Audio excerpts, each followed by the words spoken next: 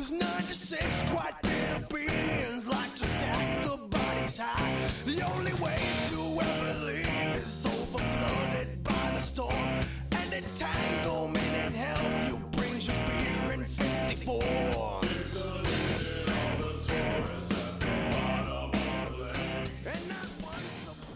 Oh, boys, we are back for another week of SVS Fly Fishing Podcasting.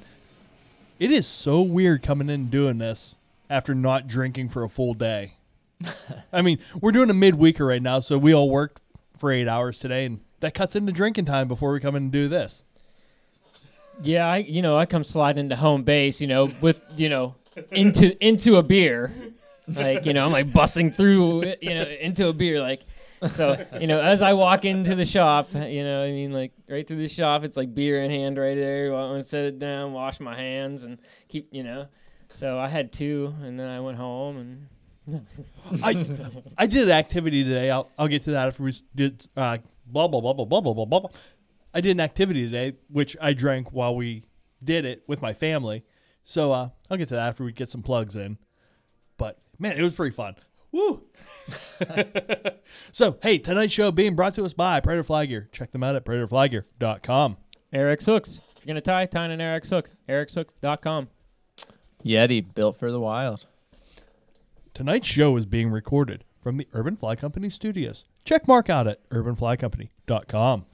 Sims Fishing. simsfishing.com. Why Not Fishing and their app, The Dock. And our boy Ryan Evans at Queen City Guiding. queencityguiding.com. God damn it, Dr. Adam. I was trying to find the list of plugs for you so you could not feel left out. Yeti's all I got. I don't know. Ooh, look at that. I got a new text message because I'm getting a new toolbox tomorrow. Woohoo! What kind? Snap-on cart. Oh, yeah. It's a repo. That's the only way I buy boxes. The box I'm actually working out of now is a repo. And shit, man, for the price of it, you can't afford not to buy repos. Like repossessed by the police? Like repossessed by the Snap-on man. Oh, okay. Like he repos his own stuff. Like he's like, hey, you stop paying your bill, I'm gonna come take my shit back. Yeah, he said he went into the shop and said, "You 60-year-old fuck, if you don't give me money right now, I'm taking both of those carts." He took both the carts, and then me and the other guy at work today bought both of those carts. What kind of payment plans do you guys get on these carts? Oh, I know the final payment. Yeah. Like what it costs me. I'll probably end up paying like $50 a week. So that ends up being like $200 a month. So it's not bad, but For it's how long? I mean, till it's paid off. like a couple grand or what? It's $1,000. $1,000. Okay. $1,000. 10 Benjamins. All right. So it's normally like a $2,000 box. So it's you can't afford not to buy it. Mm-hmm. Right. My wife, I just snuck it in. I made sure we came over to my mom's house, and I snuck in. Hey, babe, I bought a cart today. She's like, "You what?" I said, "Hey, mom, what's going on?" You got to drop that news in front of people. Yeah. Oh, yeah, that's the best way to do it. Wait for your ass whooping later. So Sunday, I got pretty fucked up while we were doing podcasts, and I lost my flip-flops. I had to go home barefoot. No shit. Yeah, I found them now. But I had to go home barefoot on Sunday. It was cold. What in the fuck were you doing wearing flip-flops? It was 23 degrees, man. It wasn't that warm. Did you have long johns on? No. I'm in flip-flops right now. Jeez, you're crazy. It's freezing outside. I cooked fish. It was 9 degrees this morning. Were Were you in flip-flops? No, I was outside working. But when I did the flip-flops. When I did the fish fry on Sunday, I was in flip-flops. You're fucking nuts, man. I'm telling you, man. Hey, it's all about being comfortable, and this is what suits me. Man, I'm living my best life. that skinny, that black tight T-shirt actually makes you look skinny, Chad. Well, it's because it's sucking me in. It's holding it all in. It's like cotton spandex. So, speaking of sucking me in, we went. This is a horrible segue. but I took my family over ice skating at the pond this afternoon. Mm-hmm. That was a goddamn hoot. My son was crying because he was like, "I want to keep ice skating." I said, "Buddy, we got things to do tonight. Dad's got to go call Chris Willen, gotta get a shower because I had a horrible day at work, and Mom's getting freezing." But I said, tomorrow, Dad doesn't have to work on Friday. We can skate till you turn blue. You know? That sounds fun. My mom's cousins, they used to live over in Vienna, and they had that sweet-ass bass pond. Yeah. But they had a stockpile of ice skates. And when they moved out to Idaho, they were like, hey, just come on over and grab these ice skates. I said, yes, we'll do that. So, old 1940s ice skates. So you got a bunch? You got Yeah. some toddler sizes? I got one pair of toddler size that goes over the shoes. Yeah. And it has 2 runners at the bottom of it. That could be fun. All right. Maybe bring the kids over. Yeah, tomorrow. Next couple days. Tomorrow after work, we'll be doing it till Nolan turns blue. All right. And then he snowboarded down the hill, and Sweet. it was ice conditions. It wasn't powder conditions. Oh yeah. Yeah. So he landed on his butt a couple times. Oh yeah. And that always, that was always a tough situation. We're taking him to Peak and Peak here the last weekend in February. So he's going to learn to snowboard. I told him, I said, we can't just do it for like 15 minutes, and when you fall, you give up because we're paying for the rental. You know what I mean? Yeah. He's like, I know, Dad. I know. Are you decent on a snowboard? I'm all right. Yeah. You're all right, right, Jay? I'm Yeah. Pretty good. I'm solidly I'm all fine. right. Yeah. Ernie and I used to, over here in this hill, we'd back my S10 and play Rob Zombie as loud as the 12-inch speakers in the back of my S10 would go, and we could set up a kicker ramp Yeah. and just throw ourselves off of this ramp. It was the most fun you could have with your clothes on. And when I say clothes on, I mean like 14 layers. Yeah. Oh yeah. I remember that as a kid coming over here. That's where my snowboarding days, they stopped there. They started and stopped there. A couple broken bones and never got into the big ski lift kind. Yeah, I mean, I don't know. I couldn't go out and hit rails or anything else like that at all. But I could definitely probably go down the hill well. I haven't done it in a couple years. Last time I probably snowboarded might have been with you. I think it was. I That haven't was heard a- you talk about it that was a since then. Freaking while ago now, and so I don't know. It was before. I try not to go break bones. It was before our kids. Yeah, so it's been 7 years. So it's been a while for me. Mm-hmm. Boards have been sitting there a while. Yeah. It's a shame. So, you guys were talking about some archery equipment acquisitions. Yeah, it's the same way you had to buy that Snap-on box. I had to buy a Hoyt. A Hoyt Turbo Defiance that I couldn't pass up. Is it new? No, it's used. It's new to you. New to me, yes. New to me. A guy was selling it locally, and it was too good of a deal to pass up. So I got that, and then we'll get Jay into some. I called him. compound- I was like, Yeah. I'll buy that. Yeah. And he was like, I already bought it. Yeah. I'm like, shit. Damn it. All right. Yeah. I might Sell have. me your old bow then. I might have one you can use. I might buy his old one. Yeah, and get his we'll old get one Jay off into him. some compound bow shooting with the Matthews that I was shooting, but You don't want to be Team Matthews. You know what they do. Nah. It doesn't matter. Either a great bow. You might as well ride a Polaris. Oh, whatever. Is that how that goes with all the Hoyt people? Yeah, definitely. We're definitely brand loyal. Mm-hmm. So, you guys are talking about joining archery league. yeah, I don't know anything about it, but I'm primarily interested in just the hunting aspect of it, but I figured it'd be a great way to practice and to have a couple more boys' nights out.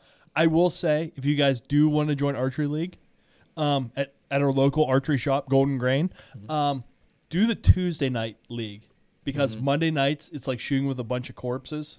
They're real quiet. They shoot, and then that's it. Uh-huh. Tuesday night we go out and we drink beers afterwards. We drink beers beforehand. We just don't drink beers in the shop. It's loud. We hoot holler.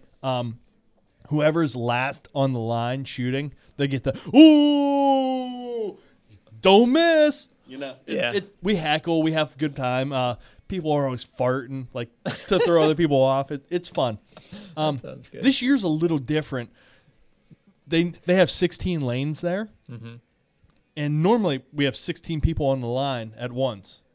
This year, it's one person for every 2 lanes, and then they have like plastic hanging in between the 2 lanes. So it's not as intense as it has been, but there's less people in the leagues. So it's, I don't know, it's still fun, but it's not like it was. Yeah. Hopefully, by next year it'll even kick back up. You'll be getting back into that. I think a lot of people that were scared to do it this year will be vaccinated and not afraid to do it next year. Mm-hmm. You know what I mean? Mm-hmm. But it's a great time. It's a hoot. And then you get the added competition. Yeah. You know? That's something that my old ass is lacking. So The competitive side. Yes. Yeah. The bow I had been shooting was an old Hoyt Deviator. Yeah. And shoot, I think when we started this podcast, I talked about it, and that bow could drink then.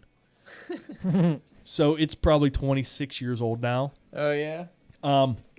This week I just started shooting. My stepdad had an older Hoyt Ultratech, and I shot that this week, and then last night at Archery League, and my score jumped 50 points. Oh, no shit. Yeah. Consistency. It is.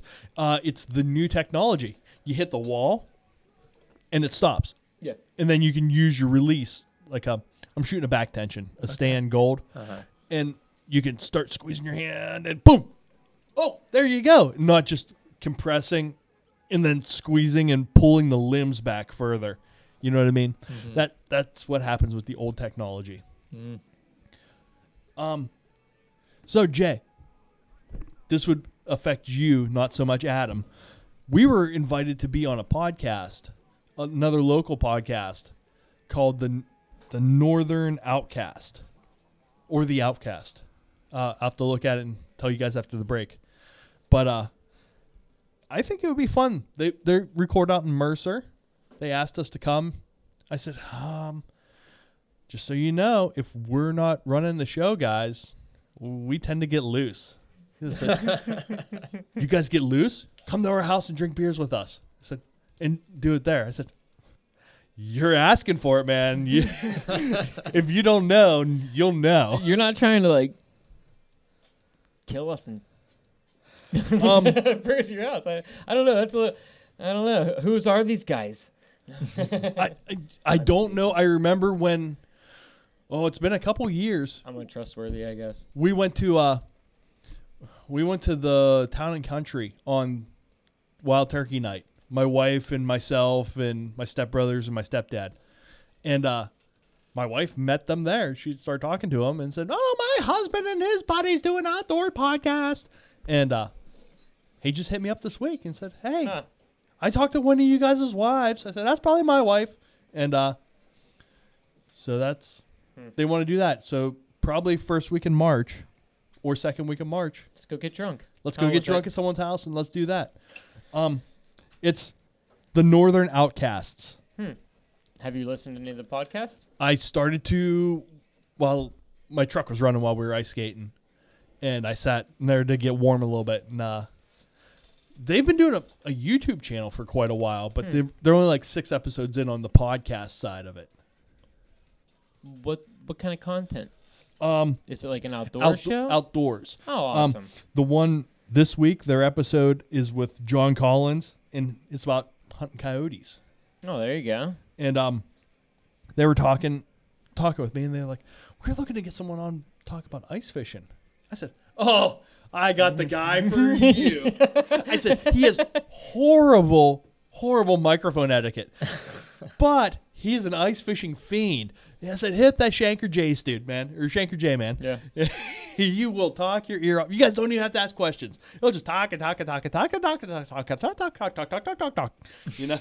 Oh yeah. Sometimes I feel like he can talk on his breath in. He's still saying words as he's breathing in. He's figured it out. Like, has he breathed? Does he take breaths? God damn, Jace. It's like that old Tenacious D skit, the inward breathing. I'm singing in and I'm singing out. I'm breathing in and I'm singing out. That's great. I've mastered inward breathing. So we haven't talked about tonight's guest at all. Chris Willen's calling back in, man. I cannot wait to talk about this or talk to this dude. He was calling and talk about the amount of people that he's seeing out muskie fishing now, and since there's more people out muskie fishing, just relay a little bit of the fish handling side of stuff. Hey, he's been hanging out with the man, the myth, the legend. Larry Dahlberg. No, Blaine Chocolate and some other guy named Larry Dahlberg. Yeah, right. Oh, jeez. No, that would be an amazing time. It looks like they were just having a ball out there from all the pictures they posted and things. I had talked to Chris this week, and they were having weather that was really cold, and I want to see what those fish do in comparison to like late season fish in Wisconsin do. You know what I mean? I want to see if it's different region to region or if they're still the same fish. Yeah, but even though it's a totally different month. Yeah, it's totally different month, totally different season, but it's still cold weather. So I want to see how they adjusted. It's just stuff to talk about. Yeah, I think they were fishing was it Virginia or Maryland or no, it might have been Tennessee. Isn't that where he fishes? No, it's Virginia. Okay. Yeah. I I know he goes to Tennessee usually. Willen. Yeah, Willen does. Yeah. But Blaine's home waters in the great state of Virginia. Yeah. Is that the state for lovers, or is that West Virginia? I don't know. So I was talking to Ryan, our boy from Queen City Guiding, and he's like, I listen to the podcast while I'm down in my dungeon, my fly tying shop, and every time Jay says something and he doesn't remember what it's from, I just want to yell at I yell at my phone. I was like, Jay, it's from this. It's from this. That's awesome. That's something that at least the listeners get. Yeah. That's something awesome that I do, apparently, that can gets him entertained and it gets him involved. into it. Yeah. He can He's yell, involved. keep yelling at me. You should, Ryan, text me every time I say something stupid like that, then, please. Text him so he won't respond. Please, yes. I respond to everybody's texts. I know, I'm teasing. Except yours. Except mine. So, do we have anything else we want to hit on before we get old Chris on the phone? Yeah. I have one thing I want to hit on, but that's it. What's that? Well, we have to take our break first. Making scary sounds.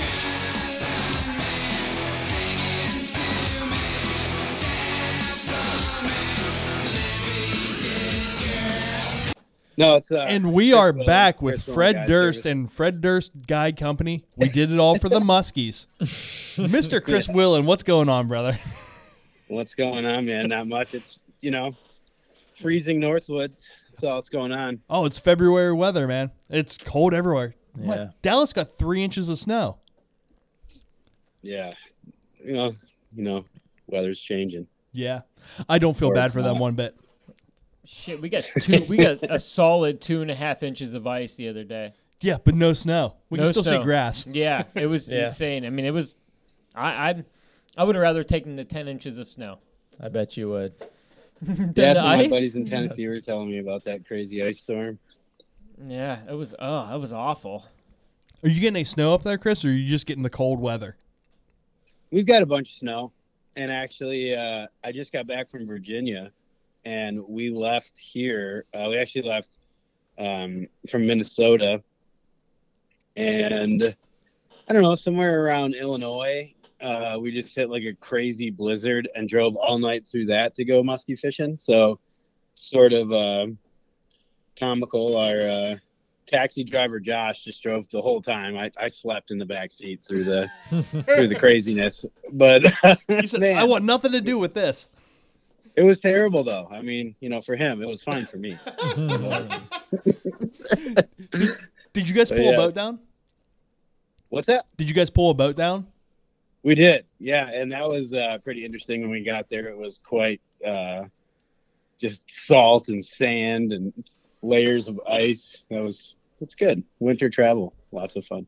Yeah, I bet you had to take notes from Deadliest Catch to break the ice. Yeah, well, it thawed, but it was just like this crusty film that was just on everything for the week. It was good. Yeah, yeah. Got to run through the Blue Beacon on the way home.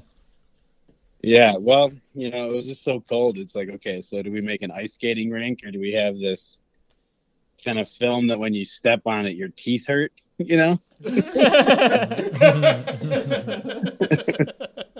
resonated a bit.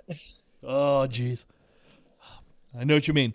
So, hey, we'll get to the Virginia trip here in just a little bit, but you had a little bit of an agenda you wanted to talk about first, right? Yeah, man, I do, and I just think it's, let's just get right into it. I just want to talk about like being even more conscious and more aware of fish handling and all your tools and everything that you have because of COVID-19 and the influx of anglers. It's across the spectrum, guys, from like go fast bass fishing guys all the way to a lot of us drift boat guys. There's just more pressure on every fishery. Everywhere you go across the country, everybody's talking about the same thing. So I just think it's really important that us musky dudes really emphasize the fact that, like, we all want to catch those bigger fish, right? Well, those bigger fish are 20 years old. So if you overhandle it when it's 15, it's not making it to 20, And a 15-year-old muskie's big. That's a nice muskie, especially on a fly rod, especially out of a river. That's awesome. You're talking about a fish that's for sure exceeding 40 inches and into that mid 40-inch range and maybe even bigger. And that's awesome. But just think, okay, do I want to see this guy again when he's 4 feet long or when he's 50 inches or 52 inches? And, just one less picture or making sure that you've got, the super long pliers and the right jaw spreaders. And one of the biggest things that I'm seeing, like, and a lot of us are seeing this just with social media and stuff like that. And it's awesome. Everybody's catching fish, but make sure you've got a big, big, big net. Too many videos out there of guys kind of jamming muskies in the net. They're maybe half the size of what you want to be using them, because if they get all bent up, they could break. So I hate to just like ramble tons of information, but it's really important. All this stuff is just like super duper important. Make sure you got the long pliers and you're getting the flies out, or whatever, the lures, whatever it is, out of the fish quickly before you take the picture. And then when you take the picture, it's just like, bam, gone, let the fish go. Because, dude, you want to catch it again, right? All you guys want to catch it again. Yeah. So, like, when you put a fish back into the water and, like you were just saying, just boom, let it go, like, you want to make sure the fish is good to go, though. Do you, like, ever have, like, time where you just sit the fish in the water and wait till it's ready to swim away, or how do you do that? And, when you're doing that, you want to make sure that you're not pulling them back and forth. It's just hold them steady, hold them upright, and she's going to tell you when she wants to go. And that extra 2 or 3 like pulls on her when she wants to go, like just let her rip, because they just fought really hard for, they don't know for what, right? And it exuded all kinds of energy, and it's just better to get them back quicker. And if you're noticing that you're having to hold on to the fish for a really long time before you're letting them go a lot, then that's a sign maybe you need to be just a little bit quicker with your process. I was talking about catching, letting the fish go and catch them again. So I personally have guided to this muskie, this same muskie 3 times. And it's been miles apart every single time. So that means the fish is just healthily roaming through the system, and I've encountered it 3 times in the past 2 years. If we were, and what's interesting is the first time we caught it, it was 49 inches, and that was in August. And a customer of mine named Bernie caught it, right? And then in that October, we caught it again, like it was just under like 4.5 miles away from where we caught it the first time. And Asher caught that one, and it was way fatter, so much bigger, months later, obviously in the fall, and bumped that one, and it was 48.5 inches. And I was like, I didn't even correlate that they were the same fish, right? It was just 2 super big fish.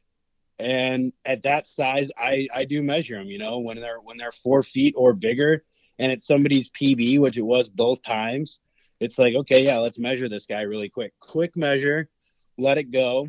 And, all good. It wasn't until later that I realized it was the same fish. Fast forward to the next October, right? So that was 2019. Now, October 2020, Asher's back in the boat. We're miles away from where he caught it the first time, which was miles away from where we caught it the first time. And he hooks up to a big muskie. And he's fighting it. And I'm like, man, that is really close to the same size as the fish that you caught almost a year ago to the date, right? Put it in the bag. He takes it out for pictures. 100% same muskie.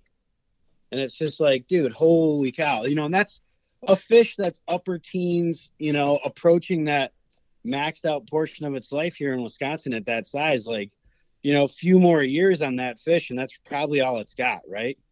So, it's just important to be really careful with that fish. Now, if we weren't as careful with it the first or the second time, you might not have seen it the third time. And, it's a fish of a lifetime, no matter how you slice it up, even if you catch it more than once, right? 30 pound plus muskie. I mean, it's awesome. Yeah. I mean, I was going to say, how did you notice that it was the same fish? Did you go back and look at the markings on the fish and just place a certain spot on the fish, or? Yeah. So the first time we caught it, obviously it was a new fish to me. And I noticed that it had a distinct scar on its side, and its tail was a certain shape. And then most importantly, its anal fin was completely shredded up from spawning or, otter attack, which happens actually more frequently than you guys might think, or, fill in the blank, something happened. And so the second time, it was kind of like healed up and, things going on. Guy just catches a giant fish. The last thing I'm thinking is, this is the same muskie as before, right? So we just take the pictures, let it go real quick. Everything's all good. High fives. Yeah. And I was looking at the pictures like weeks later, and I'm like, man, that might be the same fish. And, we determined that it was.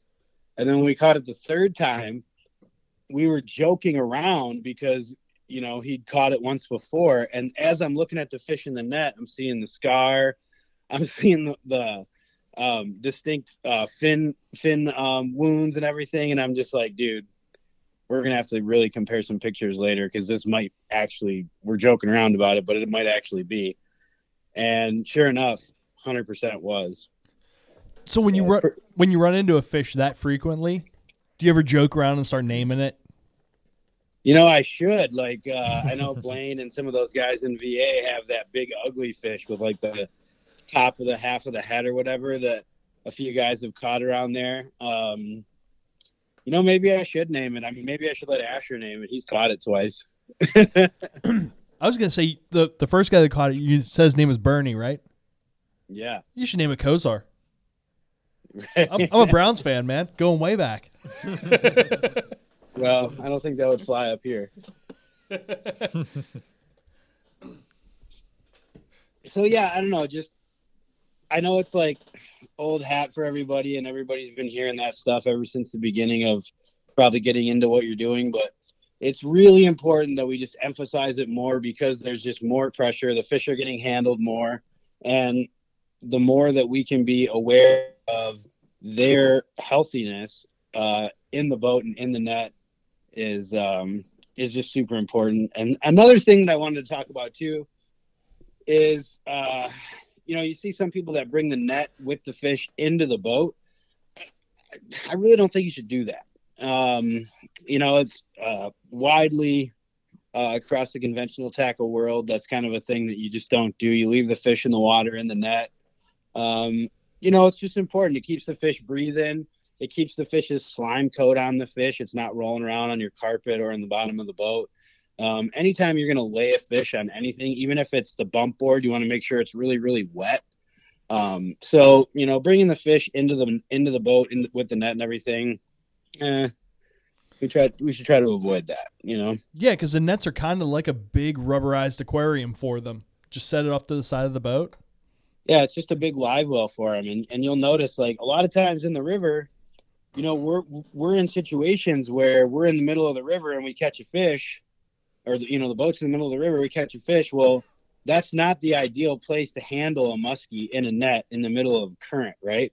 So we'll slide with the fish in the net to a position where maybe it's a little shallower or less current, where you can get out, or you can get out of the current and the fish isn't being rolled up in the bag, And So you'd mentioned the bumpers or the bump boards.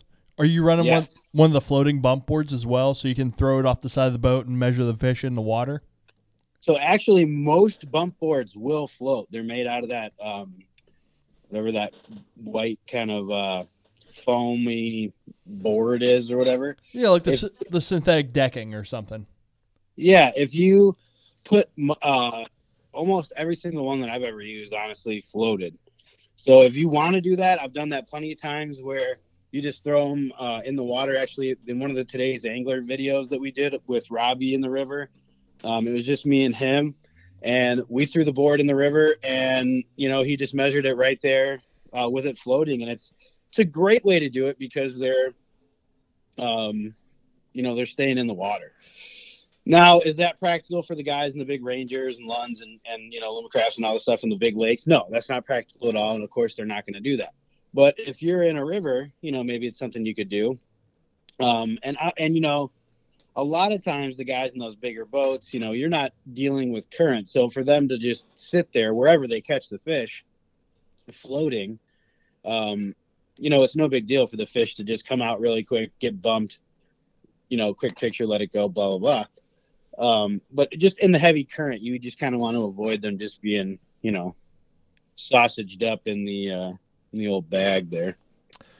So, Chris, are you guiding with both fly fishing and gear? And if both, what are you hooking more muskies with? Yeah, I'm definitely doing both. The guide service, just to stay busy and everything, and I enjoy both. I've always enjoyed both. Muskie fishing is kind of just what I've always done. So just doing the conventional stuff is just kind of comes naturally to me as well. I would say it's a toss up, depending on, I do much more fly guiding than conventional guiding. So we catch, I would say probably more fish on flies just because I'm doing it more. But, if we were doing the gear thing more, I'd probably catch more on that. It's just whatever you're doing more. And whatever you have more hours on the water doing is obviously what's going to be the more successful for you. I will say that certain times of the year, either or outshines the other thing. And then you kind of have to adapt whatever you're doing with the fly rod to match something that's being hot with gear, or vice versa, cold fronts and late season and stuff like that, when the flies really, really, really shine. You're trying to work glide baits and stuff really slow and let stuff hang like that, like a fly does. I mean, there's definitely something to be said for doing whatever the situation calls for, and not being restricted to some sort of restraint that you put upon yourself. If it's blowing 25 miles an hour, maybe it's not the best time to be throwing a fly, and you can still go out there and throw some blades or some rubber and still have a good day and go have some fun. Otherwise, beat yourself up, I guess, if that's what you're into. So, hey, Chris, I haven't done it. I don't know conventional gear as well as you do, but I've listened to a lot of podcasts about it, and I hear it's quite frequently that they cut hooks to get the lures out of the fish faster. Is that correct? Absolutely. Do you cut hooks in your fly game as well, or is that something that you practice doing? Yeah, I have, for sure. If you've got a deeply hooked fish, we'll cut hooks. Sometimes you have to go in from the underside, and that's something you got to be real careful with. And if you're doing it all the time, you should probably acquire that skill. But sometimes you got to go through the gill and cut it because you can't reach down there. And I've had to do that before with flies. But a lot of times with my flies, we're fishing barbless. It's a personal thing. I let my customers decide. I have flies that have barbs and don't. But when you're fishing a fly, they do get engulfed pretty deep sometimes, and so that The barbless comes out really easily. Otherwise, honestly, I haven't had a really badly fly hooked muskie in quite a while.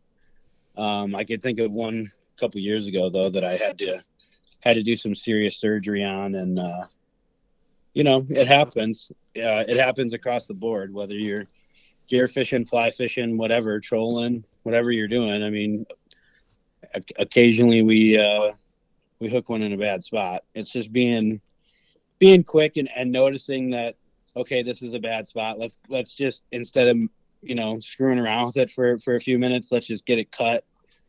And ideally you can get the cut piece out as well, but if it's just not going to happen, you can leave that little piece in there and eventually it'll work its way out. And are you fishing, are you personally trying to fish barbless across the board? Like, I know you do a little bit of smallmouth guiding. Are you trying to fish barbless for smallmouth as well?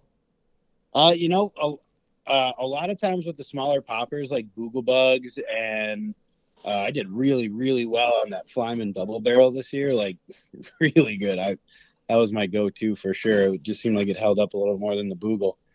But, dude, those big smallmouth, even the biggest ones, they get hooked deeply a lot. And fishing a barbless popper is really, really beneficial to your fishery. And I don't think you lose, as many as you might think, as long as you're keeping constant pressure and everything. And, whatever, if you lose one every now and then, but you don't kill 3 or 4 others that day, it's a pretty good deal. So, it's definitely barbless with the bass poppers. I'm a big believer in that, for sure. I don't know how many times, you guys do, you guys bass fish a lot, where you just reach down there with your finger with the popper and you get to the bend of the hook and pop comes right out.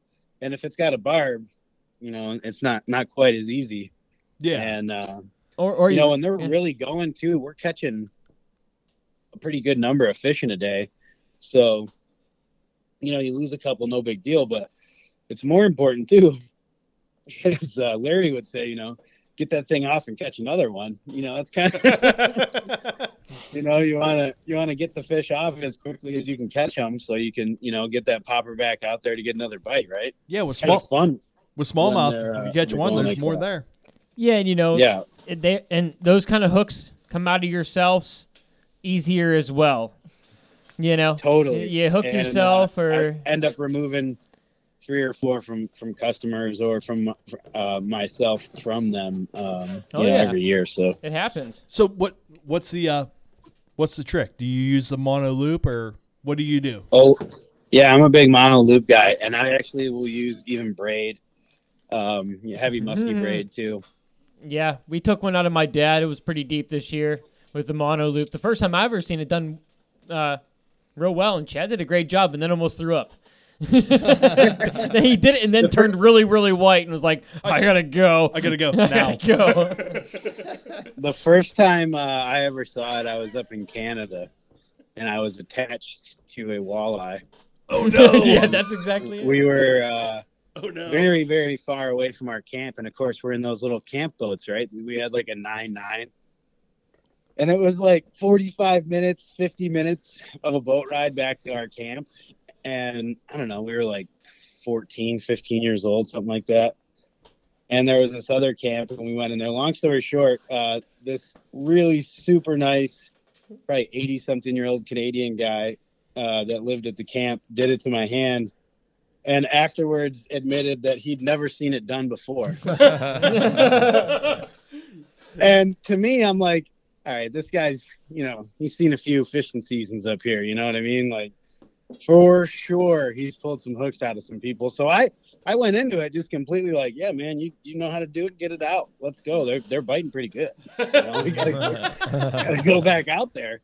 So he pulled it out. Everything's all good. And then this, I don't know if it was his daughter or what, came and made us some sandwiches. It ended up being a pretty nice experience, but also hilarious that he'd never seen it done before. And one of the other nasty ones I ever saw was Brian Porter, my buddy Lucky. Yeah, Lucky. We were fishing with his uncle, and his uncle sent a whopper plopper, which is a hard bait Oh yeah. with two very, very, very sharp treble hooks on it. Flying back at the boat at about Mach 17, and it stapled Brian's hand to the oar. And I was in the back of the boat. I remember like shielding myself as this thing was coming back in. And I just remember looking through a spaghetti worth of like bright orange floating line, and this thing just like coming through, and just the noise it made was really impressive. And the shade of purple that his thumbnail turned was also pretty impressive. But pulled that one out of his hand. But it was funny because it hooked him in a way that his hand looked like it was holding the oar still, even when he had to slide it off the oar because he couldn't open it. Oh, So, yeah, I'm telling you, you guys throwing those ploppers, fantastic lures, so fun, almost as fun as just, 8-weight popper fishing or 7-weight popper fishing, whatever you're using. It's so fun. And you catch smallmouth on them, we catch muskies on them, we catch pike on them. I even had Larry and I were just completely baffled this year. One of my buddies, I took him up fishing with Larry on the river and caught a damn walleye on one, which was, Larry and I both looked at each other and at the exact same time go, well, I've never seen that before. and then we just kind of were like, well, that was too weird to even talk about. So anyway, those things dangerous. They will get you. You gotta be careful. Another good reason to have some long pliers with you. yeah. Speaking of long pliers and getting back to the proper musky handling techniques, what is a proper list of tools that people should be having in their boats with them while they're out musky fishing just to handle the fish and release them safely? Number one, long pliers, right? Not hemostats, not like, little tiny tools. Like, go to the hardware store, spend the $6.99 and get the cheap foot-long needle nose pliers so you can reach down in there and get way back in there if you need to. No, spend $12 to get the ones with the bend in them. They're even better. Yeah. The bend ones are great. The straight ones, Yeah. whichever one is anyone per, whatever you can find. But it's just really important that they're stout, because you're trying to get in most situations a substantial gauged hook out of a fish. And so why I said no hemos is because most of the hemos that you get, they don't get enough purchase on that bigger gauge of a hook, right? So you're trying to push it out, and all you're doing is just the hemo pliers are just bending each way, right? You're not getting anything out of them. Yeah, they're a smaller gauge than a hook normally. Right. So, big pliers is really important. There was a tool that was made by Tyrant Tackle, and you can sometimes find them. They're very similar to a saltwater de-hooker, but it looks like a small shepherd's hook with a handle, and it's about a foot long. And that thing, man, I've popped so many flies out of fish with that thing, I can't even tell you. And you don't get anywhere near them. You hold the line, hit the hook with the little thing, comes right out, and that thing is great. And a lot of times the hook's right on there too, so you get it out of the net, and you're not having to dig stuff out of the net, so that's really cool. Not a necessity, but a good thing to have. A necessity is a jaw spreader, right? And you look at some of the jaw spreaders that you can get, and they're not great. What you can do is you can take 2 of those jaw spreaders and you can electrical tape them together, and then you've got a really serious jaw spreader that's a lot harder to get closed. And so when you do use it, it actually will hold the fish's mouth open, especially when you have a bigger muskie. So you can actually do some work on it. Otherwise, sometimes it's really tough to get in there. And we didn't go over it just a second ago, but like, what net do you prefer to use, and and size? Sorry, I lost you there for a second. Oh, I said, what net do you prefer to use and the size of it? I'm using the Stowmaster, and I'm using that one because the smaller, boats that we run, it's just easier to store because it does fold in half. That is a really good one. It's the biggest one they make. Man, I can't think of the model number right now. But if you just look at the website, it's I think it's Norseman Outdoors. Yeah, it's weird. Stowmaster. Yeah. Super great. Can't say enough good things about it. The only thing is with that particular one, the net. I thought I had a sheet here, but I don't. The net that comes with it is a little bit, I guess, fragile. Maybe it's very thin, but they make a replacement one. Unfortunately, that's a little bit more money, and that one kicks ass. It's super thick and very safe for the fish. Is it easy swap to do? Fairly easy. Yeah, because of that one, it's got a at the top of the hoop, it's got a nut, and you just unscrew that, and the bolt comes out, and the net kind of comes apart right there, and it's real easy to slide the netting around the whole thing. Then if you've ever done one that doesn't come apart like that, it's like 3 beers and some cussing. A couple Perfect, YouTube man. videos. Yeah. So that's important. And then what you touched on too with the hook cutters, super important.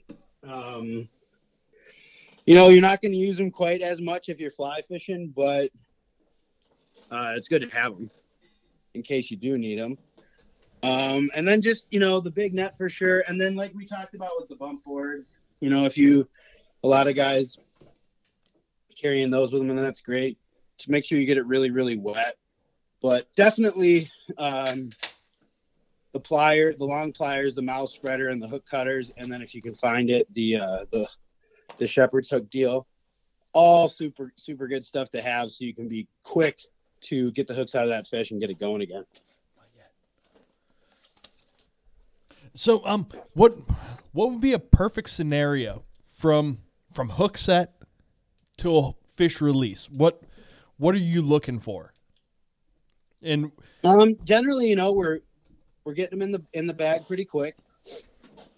A muskie fight isn't longer than a couple minutes usually, and after that, I'm really think it's important to try to get the hook out of the fish before you try to pull it out of the bag, just in case, which happens, somewhat regularly. Every, I don't know, maybe one in every dozen that you catch is going to go nuts when you grab it.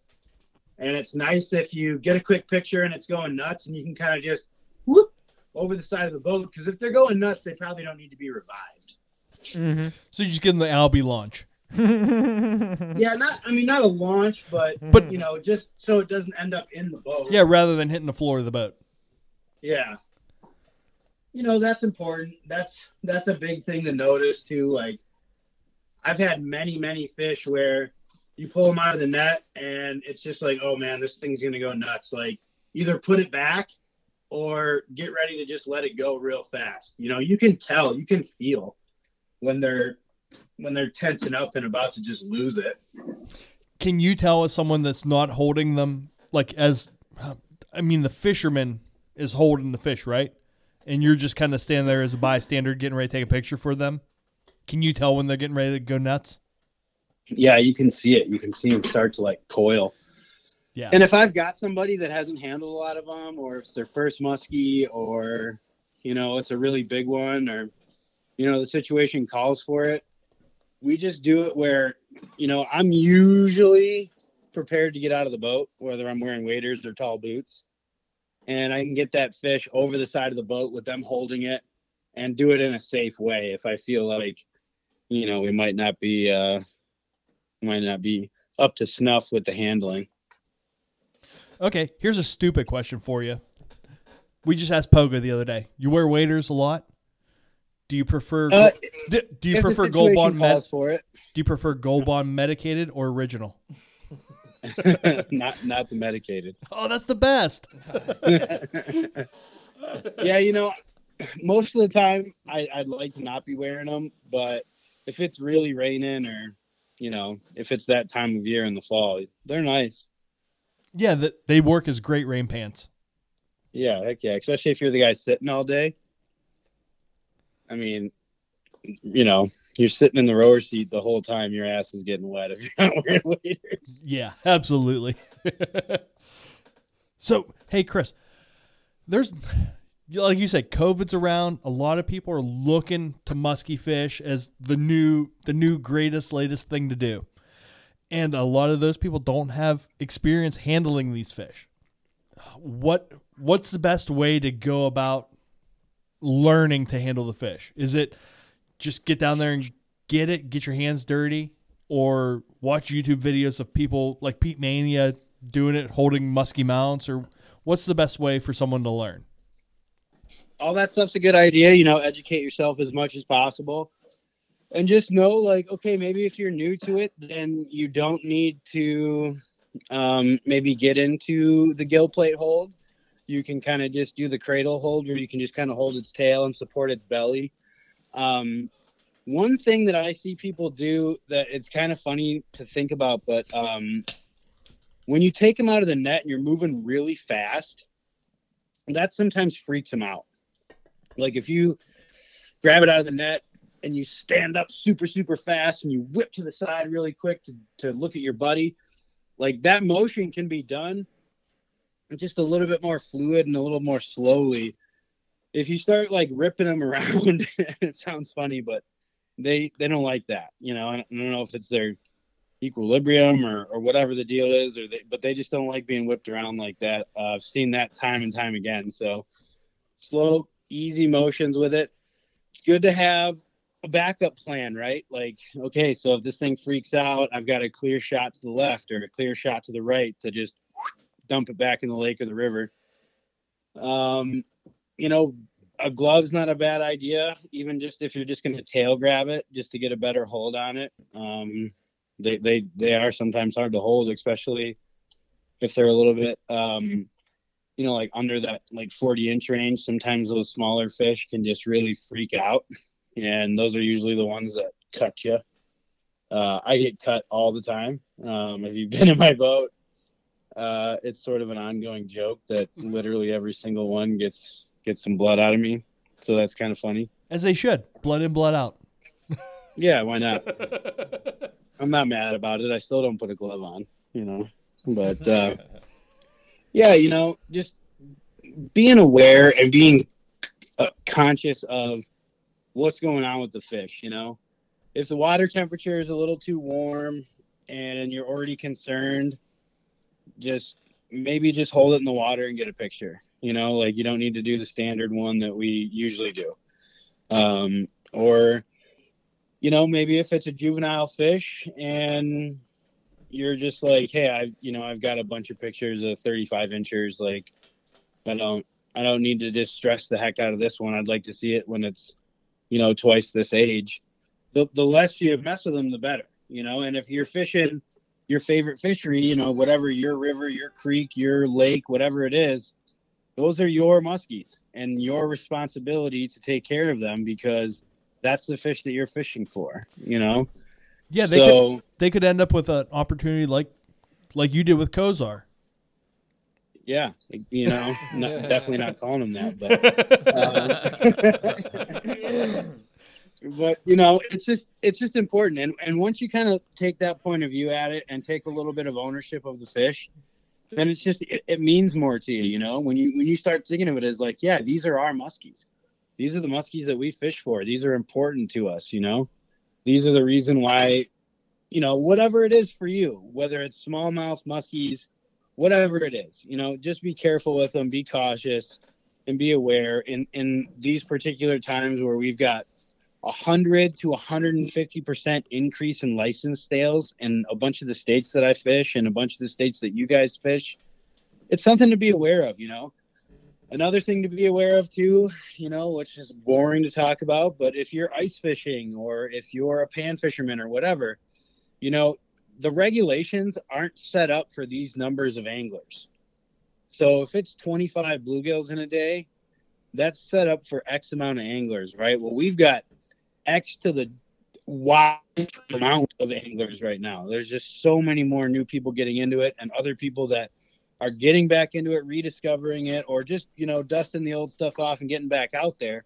Well, if all those people are keeping those limits of panfish, then your pyramid is going to flatten out, right?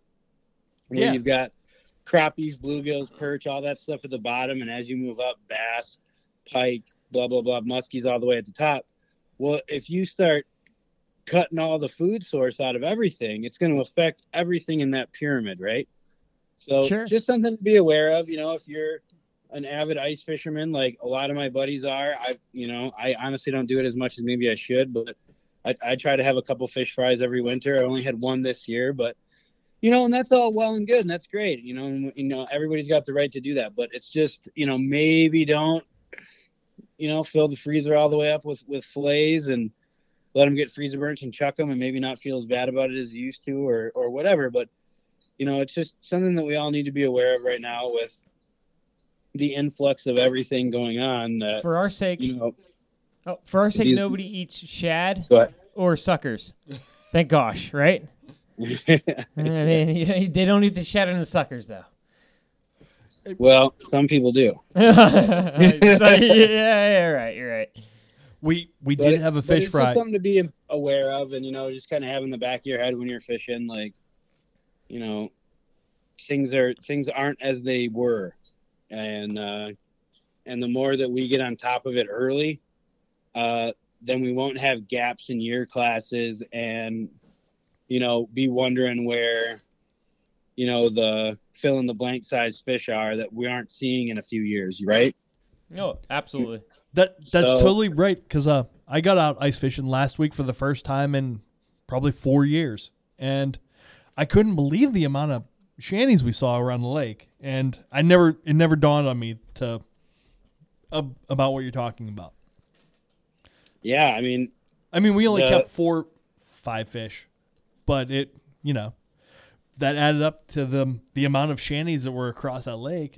Absolutely. Even in our area, since like you said with the COVID, you see more people in the outdoors. Period.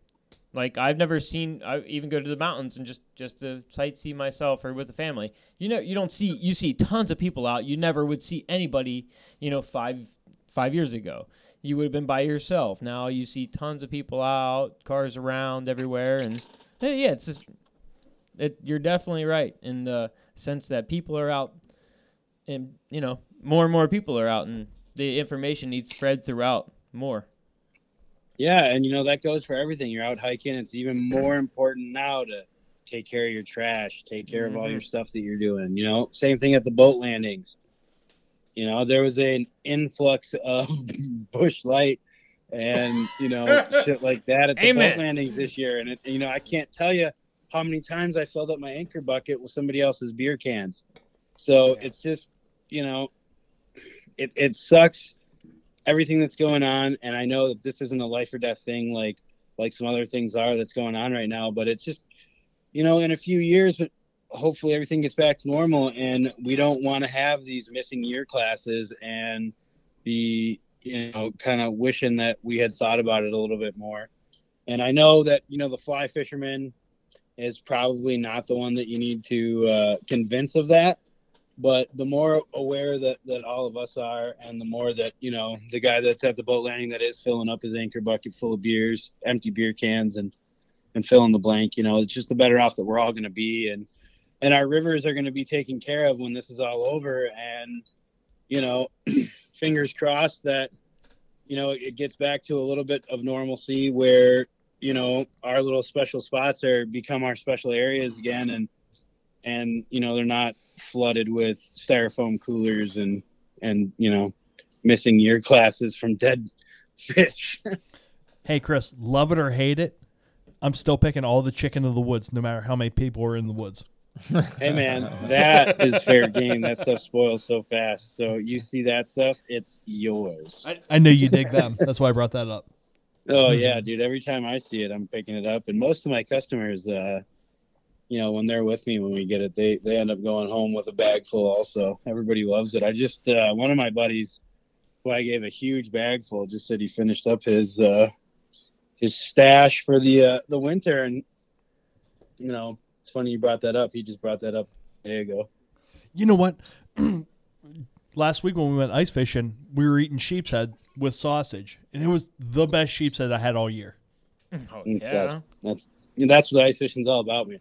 Yeah, man. When I go anywhere. Do you take it? What you pick them in October? October is a good time for sheephead, right? For us or for Chris? Oh, I mean for us, it'd be October, November. Yeah. I've never found any. October. And honestly, the chicken of the woods that I find most regularly is when I'm working and I'm floating down the river, and it's such an eye-catching color, and kind of when you're conditioned to look for that color, it just pops out, and we just see it growing across the, on some wood and stuff along the riverbanks, and that's where I find mine. So I don't really have to hunt too hard for it. I'm kind of spoiled. Your clients don't mind if you pull over and just not usually, no. Most of them are kind of into it. It doesn't take more than a couple seconds. And if you've been a customer in my boat, you know that most of the time I'm working you pretty hard. We are casting a lot, and we're casting at if I caught a muskie in a spot many years ago, I'm like, oh, you never know, it could be there again. We're gonna try that spot too. So basically what I'm getting at is a couple minute break on the arm. I don't think anybody in my boat's going to complain about it. So, Chad, your mushrooms, are you dehydrating or freezing? Jace did it, and he did not dehydrate them. He just froze them. Froze them. All right. That's all we were doing with the chicken of the woods that I was giving away. We're just freezing it. I don't have a dehydrator, so works pretty good. Mushrooms freeze pretty good. Yeah. I have one. I just don't use it. Yeah.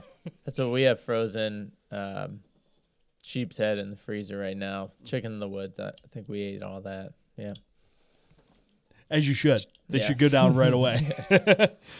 So, Chris, speaking of that, you working your guys hard, how do you keep the mood light in a boat all day when you're with someone muskie fishing? It just depends on the person, right? You kind of got to read them and see what kind of jokes they're going to be tolerant of. And you don't ever get as far as we do. No, not as far as you, sick bastards. But it's a good time, man. And most of the people know that I'm just cracking jokes almost the entire time, whilst telling them that it's going to happen in the next spot, and I'm positive it is. And when it doesn't, I'm real positive about the next one.